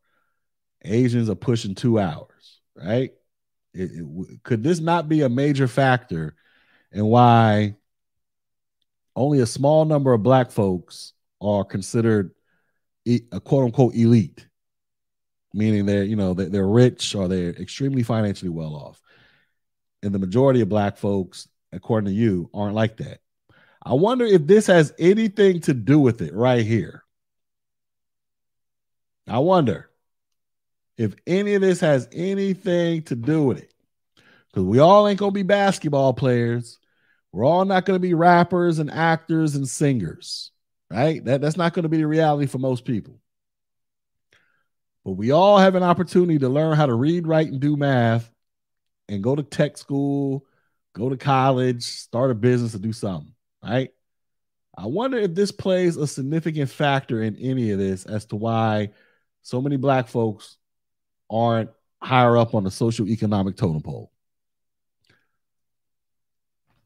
I wonder. And that's why I said, 100, that's not enough to fill up black neighborhoods. Especially when you've been scattered by all kinds of terrorism and stuff. Wait, hold up. Who is scattering you now? Yeah, we had redlining back in the day where black folks were prohibited from buying properties in certain areas. How many of you Negroes are experiencing redlining right now? When the last time y'all know somebody that experienced some redlining? For those of y'all who can afford houses or whatever, you pretty much wherever how much your money is going to dictate where you can and can't live. That's it. That's how it works today. Ain't nobody gonna be redlining crap. They got specific laws against that crap, where people can actually go to jail over that crap. You can go wherever you want. Ain't nobody scattering you. You can go wherever you want today. So as long as you can afford to go there. That's how this works, man. That's why I keep saying, stop pretending like you're living in 1922. Black college grads have less wealth than white high school dropouts, so that's iffy. Well, why do black college grads have less wealth? What do most First off, when you talk about black college grads, you're probably talking about black women because there's more black women that graduate college than black men. But fine, we'll just include black men into this equation. Most people have less wealth because they are being saddled with college debt. A lot of these students go to college and major in degrees that they don't work in when they graduate from college. Like, did you know that most college graduates do not work in the profession they went to school for? So most of them are carrying student debt from a degree that is essentially useless, that they don't work in the career field. So of course that's going to hinder one's ability to accumulate wealth. You take a person that drops out of high school, like these white folks that y'all love to talk about. Well, the white boy who drops out of high school, he ain't going to college. He ain't got no damn student debt. You can go get him a little job, making $15, $20, $30 an hour working at the store, at the auto mechanic shop or whatever. If he doesn't have $50,000 to $100,000 in college debt or whatever the damn number might be, well, of course he's going to be able to theoretically accumulate more wealth because he doesn't have the debt. All these college grads have debt, man. They're not all going to school. They all didn't go to school on scholarship like I did or some sports scholarship or something. A lot of them major in degrees that when they graduate, they're not working in the career field that's paying them money to where they can pay that debt off. I know niggas that are still paying student debt from Tuskegee, and we went there 20 years ago. They still 20 years paying on loans from Tuskegee. You can't accumulate debt, wealth like that when you have these major loans out here like that. I mean, major debt out here like that.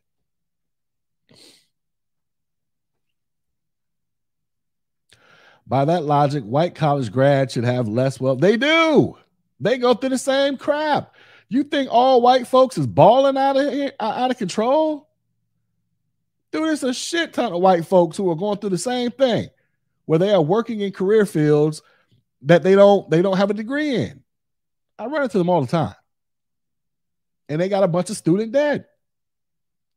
But you're of the mindset that all white people are rich, or they all come from well-to-do families. That's what a lot of y'all think. There's a lot of broke-ass white folks out there that are doing worse than you. But a lot of them are going through the same crap. White college grads have more wealth than high school. You can't even prove that. Prove that. Do a video proving that. A lot of white college graduates have just as much debt as black college graduates and are struggling. To where you take a white kid who dropped out of high school, they are theoretically financially better off because they don't have that debt.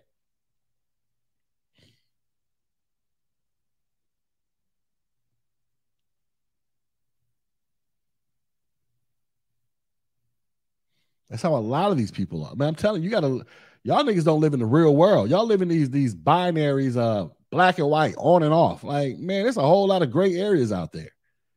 Y'all just think all white folks come from rich white families and they all go to these elite Ivy League schools. No, the hell they don't. There's a crap ton of white folks taking out student loans galore.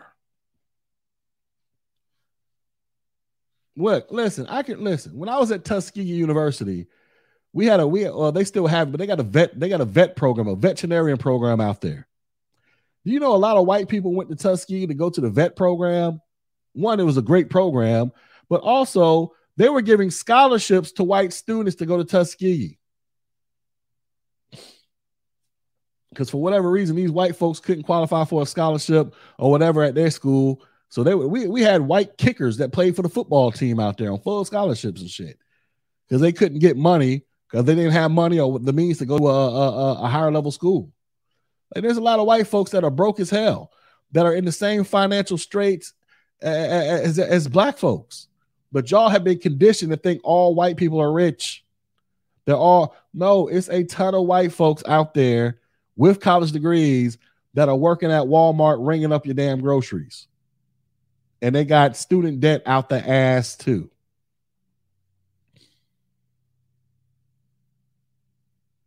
Why do you think all these white folks are such in favor of Joe Biden eliminating student debt?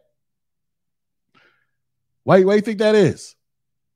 They're the main ones out there talking about they're mad Joe Biden isn't eradicating student debt. There's a bunch of white folks because they struggling too.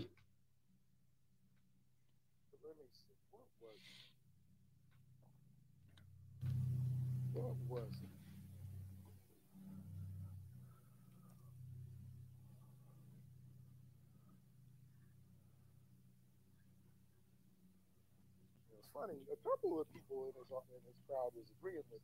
Because like early on, he was saying, I said that like we just now started fighting for reparations recently, and he was like, "Nah, man, how old are you?" I'm like, me and him both about the same age.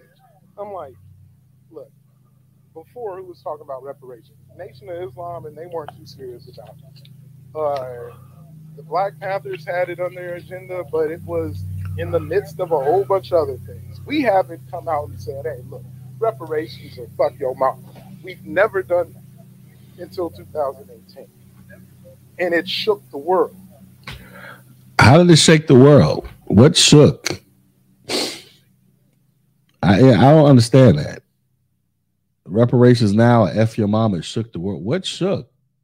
What changed between? It's been 4 years. You said 2018, I think. What changed? What shook the world? White folks ain't moved one step to the left or to the right. I don't know if y'all hear my lawn, guys. I hear cutting grass. I don't know if y'all can hear it. But what changed? We haven't gotten one step closer to even getting a reparations study. The same study they've been talking about since forever. This reparations conversation is still in the same place it was 50 years ago. I don't know what shook the world other than there were just more videos being made about the subject because it was a popular subject to talk about, but then it kind of faded away a little bit. Like, who really talks about reparations in that to that degree? You don't see politicians. You'll see the occasional video of somebody running up on a politician about do you support reparations, Senator such and such? And then they'll be like, and they'll give you a little tap dance, song and dance, and try to avoid the question. But other than that, it didn't change anything, man. You're still in the same position. You could have started a business 4 years ago and probably made your first $100,000. It would have given us 4 more years of Trump, but he lied about COVID and lost a lot of the white male. What are you talking about? All right, I don't even know how. All right, whatever.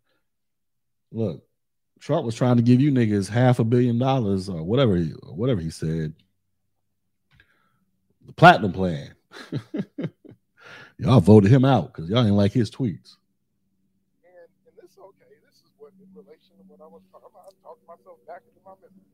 I'm gonna leave it at this because you can't say that America's great without reparations, and then turn around and say the reason why you can't do reparations is because America's racist.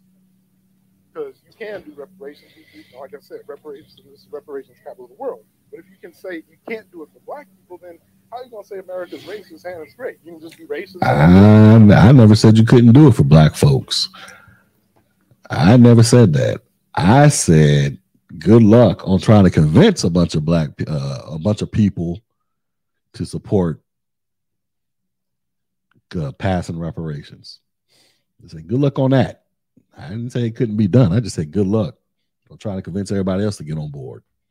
Well, I guess we can run a racial passage. You might not see it as such, but I go back to the neighborhood.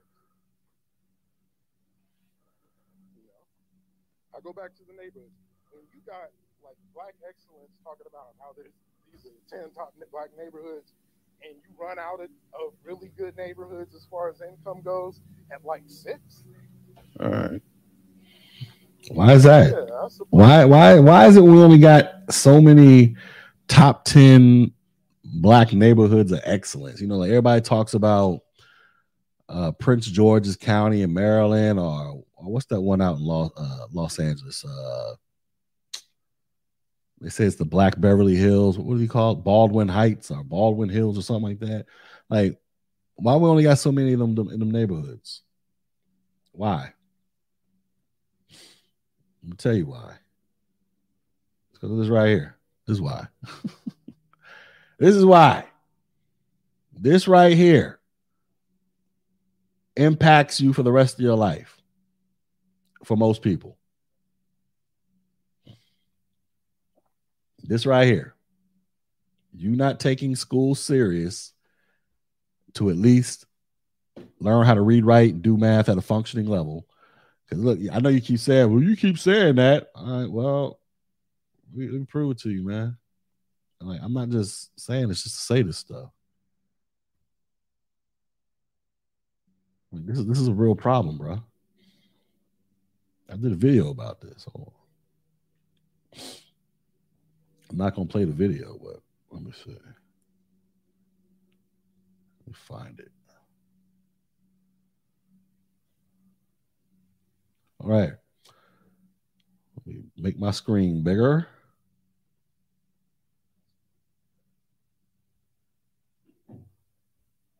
This is a real problem, dude. Where'd the damn thing go? All right.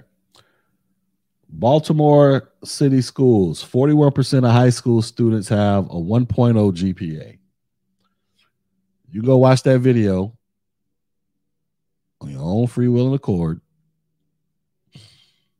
And in that video, you're going to hear this story about this woman, this mother, who represents literally thousands and tens of thousands of black mamas in the community. Her son got demoted from the 12th grade to the 9th grade. And he had a GPA of like 1 point something. And his GPA put him in the middle of his class, y'all, which tells you how low the GPAs were for that school. But the mama gets on there, on the news, blaming the system, the white man, the system, all this crap. Except for her damn self and that child's father, if he was around, for why her son was 17 years old getting sent back to the 9th grade because he couldn't read, write, and do math and all that other crap. All right? So you factor that in with your talks about, with this right here, where it says black kids only do like 30 minutes of school. Then you factor that in with your conversations about how about what you said about how come there aren't so many prestigious black communities or something like that. It's because in the community we have a culture that doesn't appreciate doing homework. We'll invest all our time and money to try to turn our kids into sports stars, football players and basketball players. These kids will grow up and invest all their time and energy into trying to become the next Drake or mumble rapper out there or social media TikTok star. But the data says niggas ain't really out here studying and learning what they supposed to be studying and learning so they can become functional adults in society. California has like 51%. What was it like? I can't. This is a high stat. It's probably higher than 51%. They say out of all the black kids in California that graduate high school, they say like 60, 70% of them can't even read and write. You go to states like Oregon, Governor Kate Brown. I did a video talking about that. She out there passing laws, basically lowering the standards to graduate high school. like lowering the standards to where basically you could just pretty much sign an X on a piece of paper and you're good to go. This is how this works. This is how you get to your point about how come there's only 5 or 6 communities of affluent black people that people always name. Is because we have a culture that doesn't appreciate and value education and putting in hard work outside of sports and entertainment, going into industries and industries in general that can provide that upward mobility. Or we don't have a culture that shames people for becoming baby mamas and baby daddies, or shames people for getting criminal records, which y'all all cry about the prison, the school to prison pipeline, and all this crap. Michelle Alexander out here writing books talking about the new Jim Crow, what happens to you if you become a convicted criminal in America, how much harder it is for your life to, how much more energy you got to put towards getting your life back on track. Like I said before, we got countless books, documentaries, studies, all this crap. But niggas will still go out there and do stupid crap and then complain about the results later on. That's why you don't have an overabundance of affluent black communities everywhere you look. What you do have is an overabundance of black communities full of niggas that don't give a fuck about shit, which is why Negroes with common sense like myself, we don't want to live around that crap. It's because you want to be around white. I don't want to live around broke white people either. Well, it's because you a coon. Well, if me living in a quiet, nice neighborhood where I can maintain decent property values, if that makes me a coon, then nigga, sign me up. Give me the coon ears, the little raccoon mask over my eyes, and give me some tap dance shoes, and I will shuck and jive for you niggas. Because I'm gonna live my best life.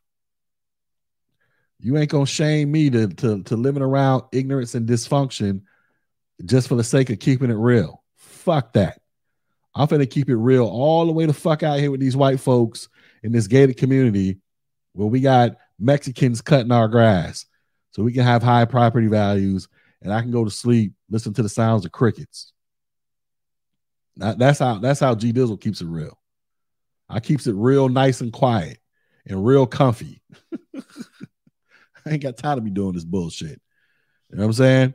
Trying to keep it real. Please, fuck out of here with that. And if I can find more like-minded black folks, maybe we can create these affluent black communities. But right now, the culture says we ain't with that. We with the turn up. We with the ignorance. We with watching little 14-year-old kids take street cones and beat old men over the head and kill them. Like they did that one black older guy. That's what they with. We with niggas getting shot up, robbing stuff, and baby mamas all over the place, fuck nigga free, and all this bullshit. We with all that. That's what the culture with. G Dizzle ain't with that fuck shit. I don't want my kids with that.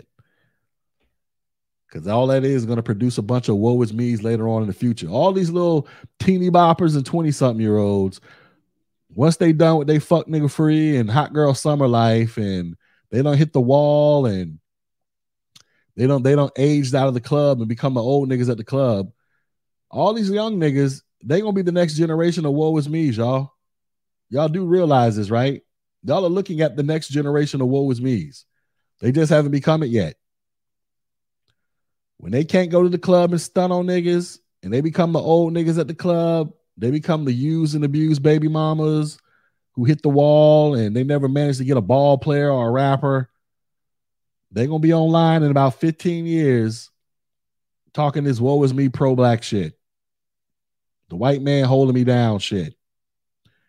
That's what's coming. Because they didn't want to, because when they were young, they didn't want to do the things they were supposed to do. Set themselves up for a good life. Put the necessary work in. A lot of them ain't want to do it. They too busy out here cursing the police out. Got little 3-year-old babies out there in their little Scooby-Doo underwears cursing the police out. They too busy out here doing that. They too busy hopping out of cars with ski masks on, and they're getting shot like 100 damn times. They too busy doing that. They too busy going up into the convenience store trying to rob people or intimidate the store owner, and then getting their neck sliced and bleeding out over a bag of potato chips or some bullshit. They too busy doing that.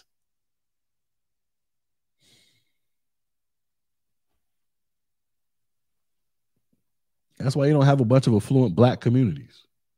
And then you're going to say it's never going to happen because of white people, but I'm like, since I've been alive, I've seen things become a lot more popular. I mean, gay marriage, Obama sold that.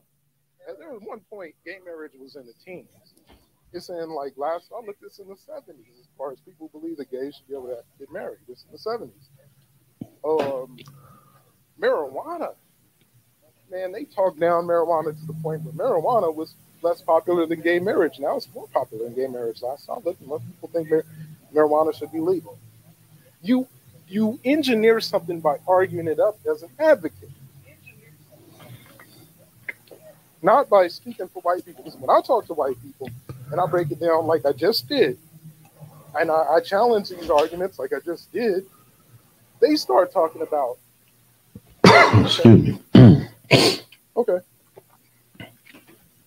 And I think like even white conservatives, they almost look at it like, okay, it wouldn't cost that much money. Maybe we can use that as a last ditch thing. Because right now we're doing too well shitting on you niggas. So CRT, get away from me with the CRT stuff, and then they run away. But in the back of their mind, the gears are turning. I actually have a harder time with like the heel type of fake liberal and all that. So that's it. Because I wanted to mention how a lot of this becomes it can become more popular if you aren't running like this cultish black conservative thing where what did White Daddy say? I need to sample for him, so I'm going to say it too. That's what you're getting.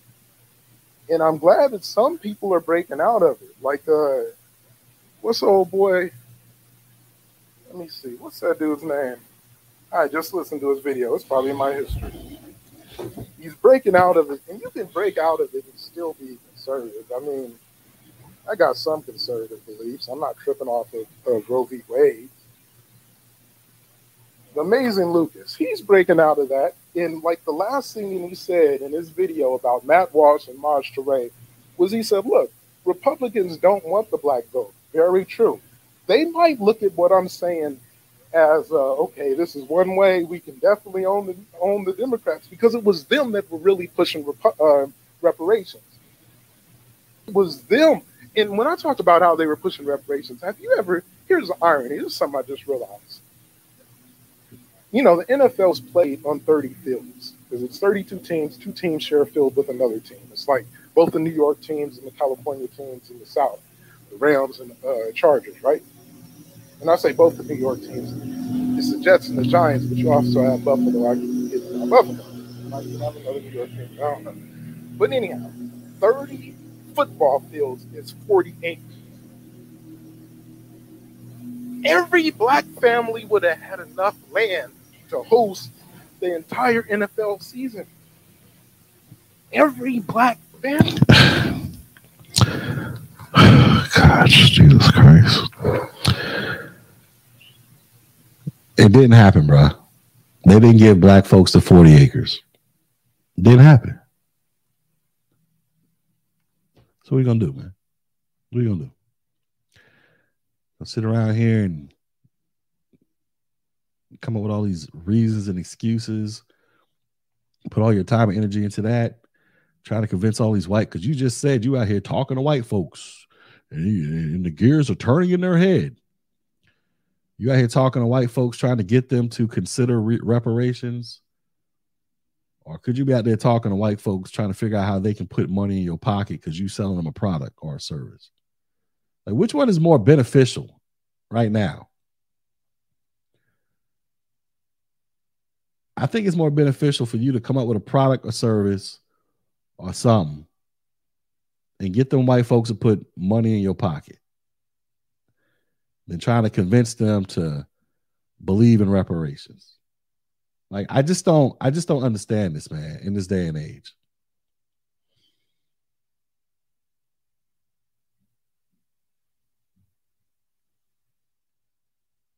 I just don't get it.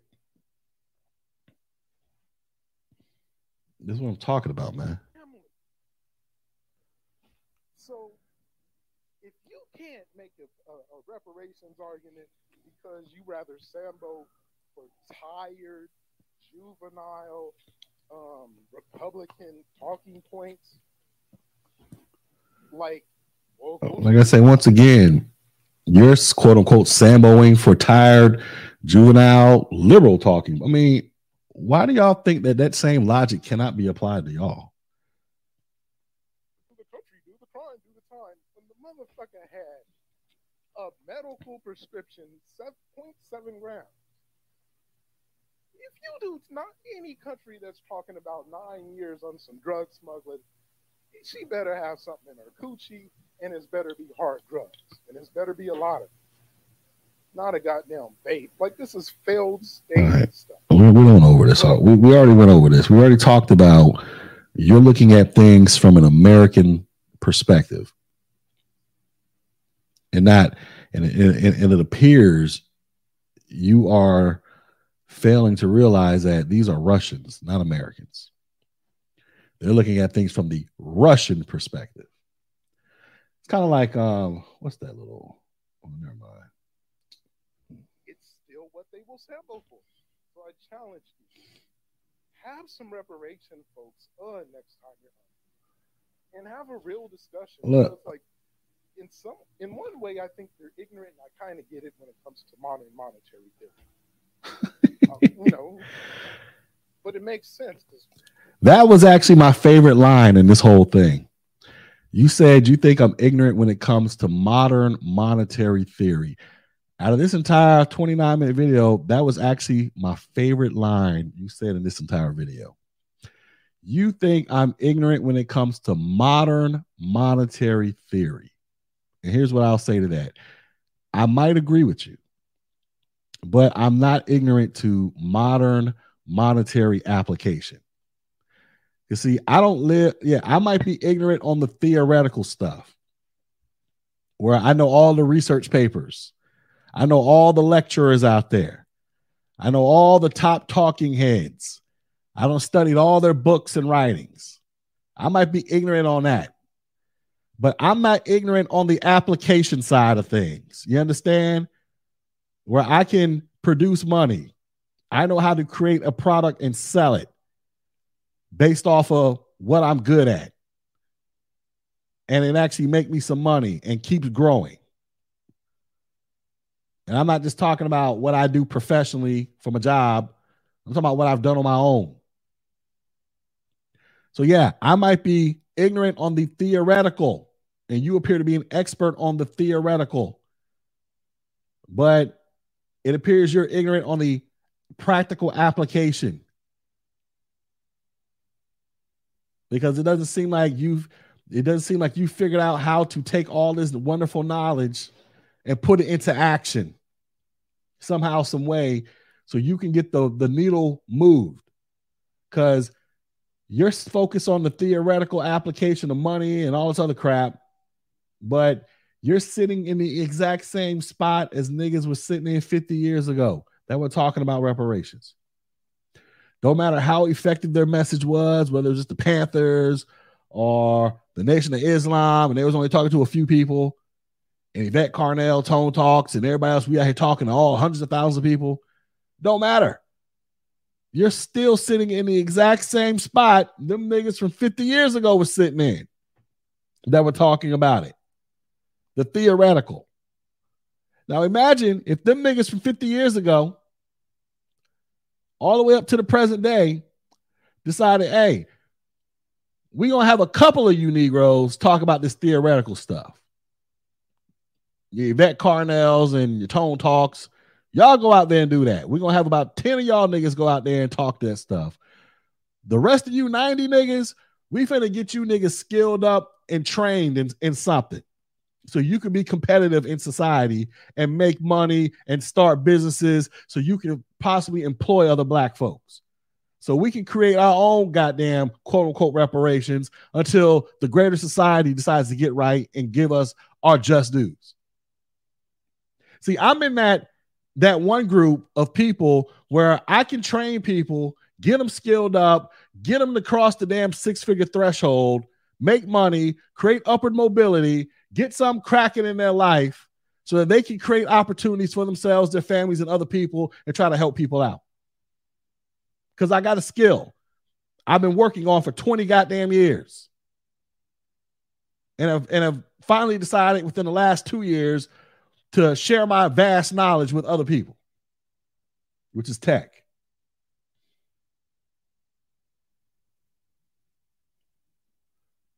You're still stuck on the theoretical talking points, the speeches, the research papers, the stats, the statistics. But you're still stuck in the same spot niggas from 50 years ago were stuck in. You ain't moved one step forward. So yeah, I might be ignorant, according to you, on the monetary theory, but I'm far from ignorant on the application of the monetary theory.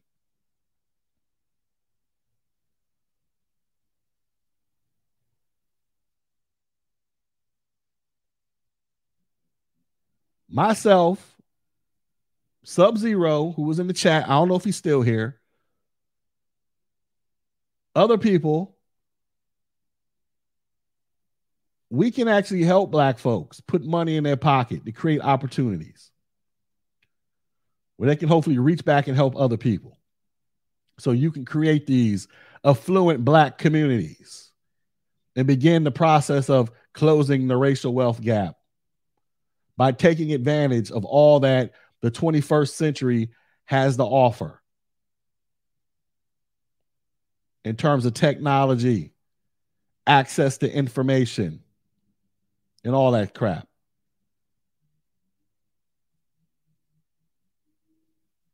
That is applying this stuff. You're still reading books and studying. And you know why you're doing it is because you set this whole process up 10, 15, 20 years ago when you was a youngin', making stupid mistakes that you have admitted to in my chat today. You admitted you became a baby father.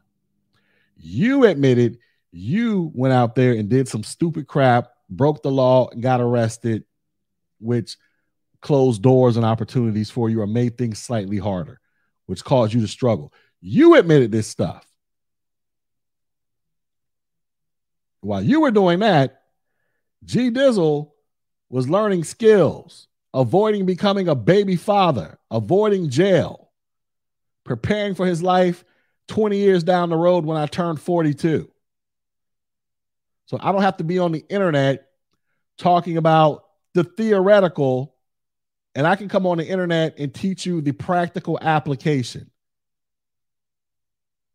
So in the event that reparations doesn't get cut for you, your kids, your grandkids, your great-grandkids, at least you will have learned a skill from me or somebody else that you can go apply at the speed of right now to put yourself in a position to make 6 figures or more, which will create opportunities for you to allow for you to move to places or link up with like-minded people where you can create more opportunities. Like I was telling you the story about that dude I met at the AI conference, even though he was a pro-black. This dude went to Duke University. Graduated from Duke. He ended up working in cybersecurity at Duke, where he ran their damn website platform. I don't know what the hell. He did some crazy stuff up there. We sit next to each other in the AI conference.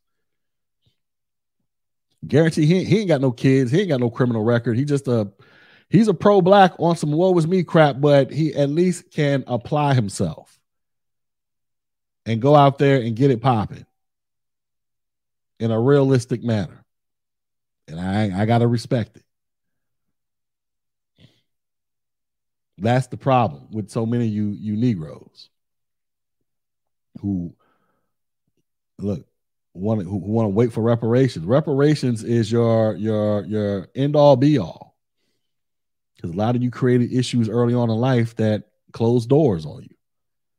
And then you just fall into this never-ending trap of woe is me, the white man. They just need to cut the check. Man, you by the time all right, I'm starting to repeat myself now. Anyways, that was 42 tribes. He's in the chat. Y'all go sub this channel if y'all want. I'm getting hungry.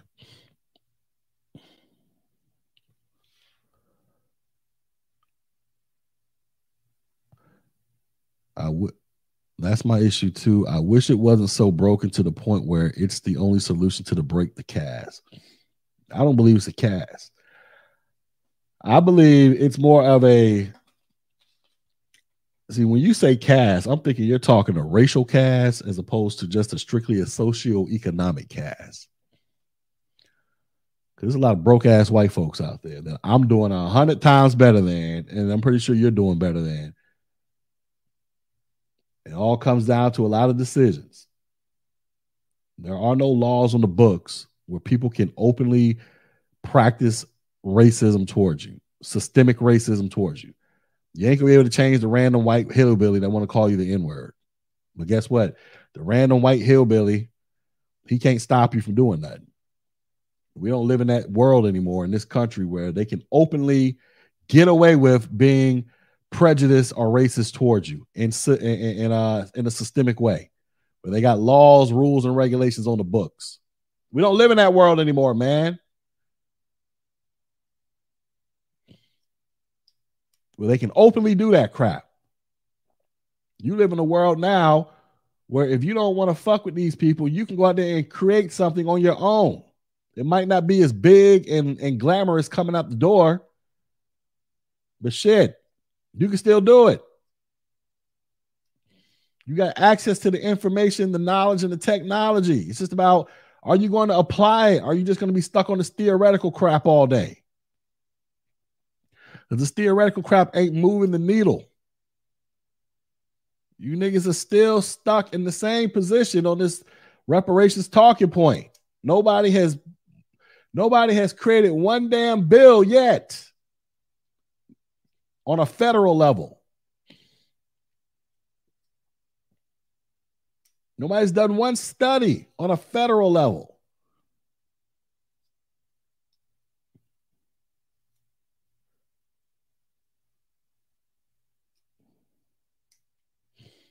Just saying, man.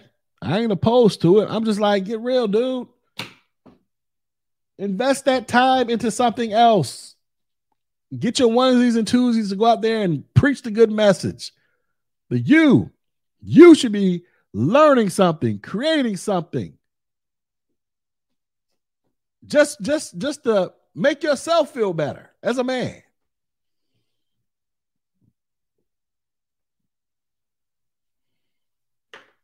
That's what you should be doing. In my opinion, anyway, I'm about to go. I'm hungry. It's been 2 hours.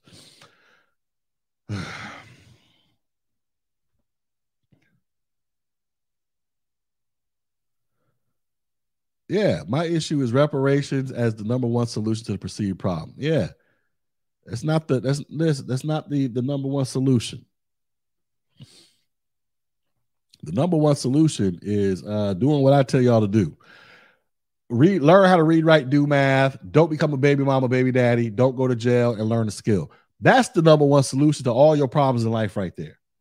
You figure out how to do that crap, you can do whatever the hell you want to do in America for the most part. That's the solution that everybody should be out here talking about and preaching and trying to instill into these youngins. But nope, we got a culture that does the complete opposite.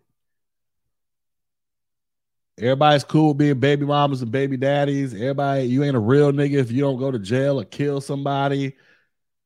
Nobody, nobody wants to, you ain't cool if you speak proper English or you graduate high school. I mean, come on, the whole educated lame thing. Like we literally have a culture that preaches the complete opposite of what you have to do to be successful in this country. And then you complain about the results and blame this shit on white people and white supremacy later on. There is no white person telling you that you can't read, write, and do math. Oh, they give us crappy books. Nigga, kids don't even carry books to school anymore. They carry matter of fact, my son, I think he's supposed to go do this today. He has to go to his school today and get his new laptop. They give kids laptops and iPads, man. They don't even give them books.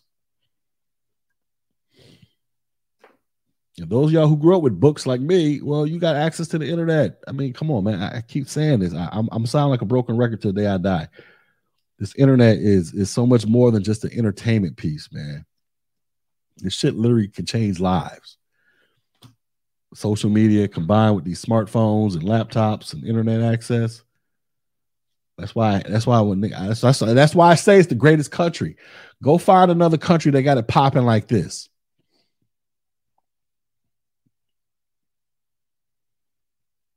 Other countries be restricting the hell out of what you can and can't do, even with access to the internet.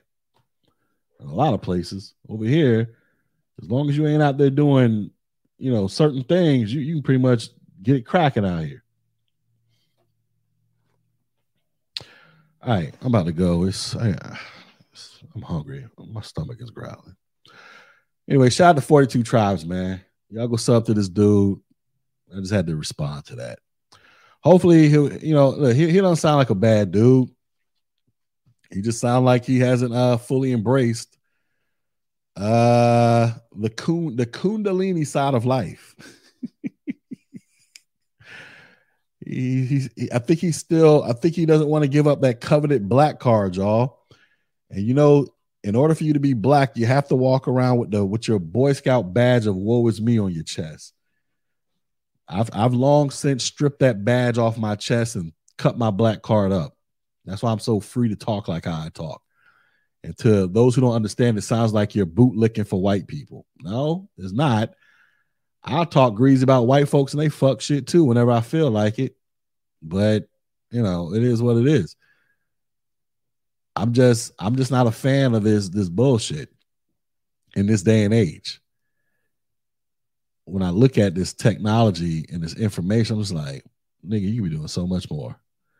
You can be doing, because I see it happen now. I got my Tech G channel, right? Y'all know my channel, Tech G. Go sub to it.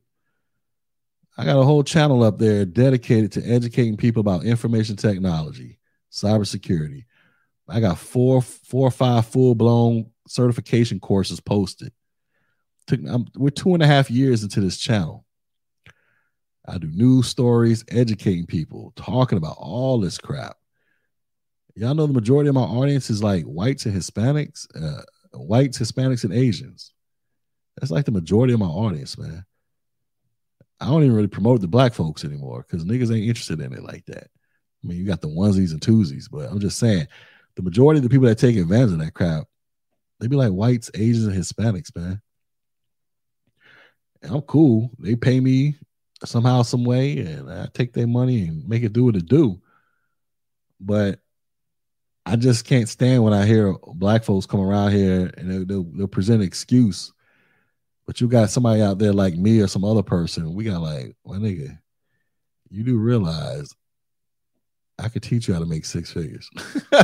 Like, it can literally do it. You know what I'm saying? In the literal sense. Train you up and have you, on a path to making 6 figures. Myself and some other people. And all this stuff is available right in front of your face. But other groups will take advantage of it. Then they'll be out there. They'll go out there, get their jobs. And then they'll come out there and gentrify your community. And then y'all start crying about gentrification. When in reality, if you could afford to live, gentrification only affects people who can't afford to live there. That's it. That's the only people it affects. If you make enough money to live in an area, you're not going to care about gentrification. Matter of fact, the more money you make, the more inviting of gentrification you are, because it's going to increase your property values. When the neighborhood starts looking nicer, property values go up. But niggas could have avoided all that beforehand. Like you go to the hoods right now, all niggas got to do is just cut their grass and stop parking their cars on the goddamn grass. And guess what? Their property values will start going up just by doing that. Y'all do realize this, right? That's how this works. If nigga, in conjunction with, niggas stop committing all these stupid ass crimes out there, but you go out there, you just do some basic cleaning up of the streets, spruce that shit up, pick the trash up, cut the grass, don't have 50 damn cars parked in your driveway, looking like your driveway is a goddamn junkyard lot. You know what I'm saying? You do that and convince your neighbors in your neighborhood to do the same thing, your property values will eventually start going up. That's how this works.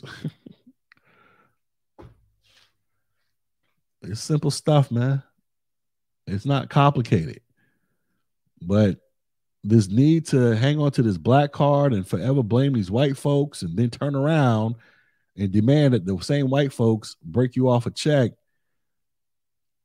by hitting them with the woe is me never-ending speeches. But I'm like, is that really the best application of your time? You could be out there opening up a barbershop, cutting these heads, learning this tech, open up an auto mechanic shop, grocery, doing something, man. And putting money in your pocket. And then using that money to help other black folks, employ them or whatever, if you want that stuff. But nobody want to do that because that's the stuff that requires real work. See, coming online, talking about reparations, putting up arguments, that doesn't require any real physical work other than you to listen to a couple videos, read a couple research papers, and read a couple books here and there. You going out there to start a business, whether it's brick and mortar or online, that requires you to spend a lot of damn effort, time, and energy and money in real work. Like Tech G is an online business. But Tech G requires me to spend, I'm talking about hours each week. I probably put in almost as many hours working for my Tech G business than I do at my job. Just writing material up, researching it, writing it up, editing it, doing this, doing that, yada, yada, yada. That's a lot of work. And then I'm also trying to transition this to like an offline thing where I got like an actual location. That's even way more work. That stuff requires work. And niggas don't like work. Work like that. You know what I mean? All right, anyway, that's my time. Y'all be safe. Shout out to everybody, put some money in here. I gotta go. Peace.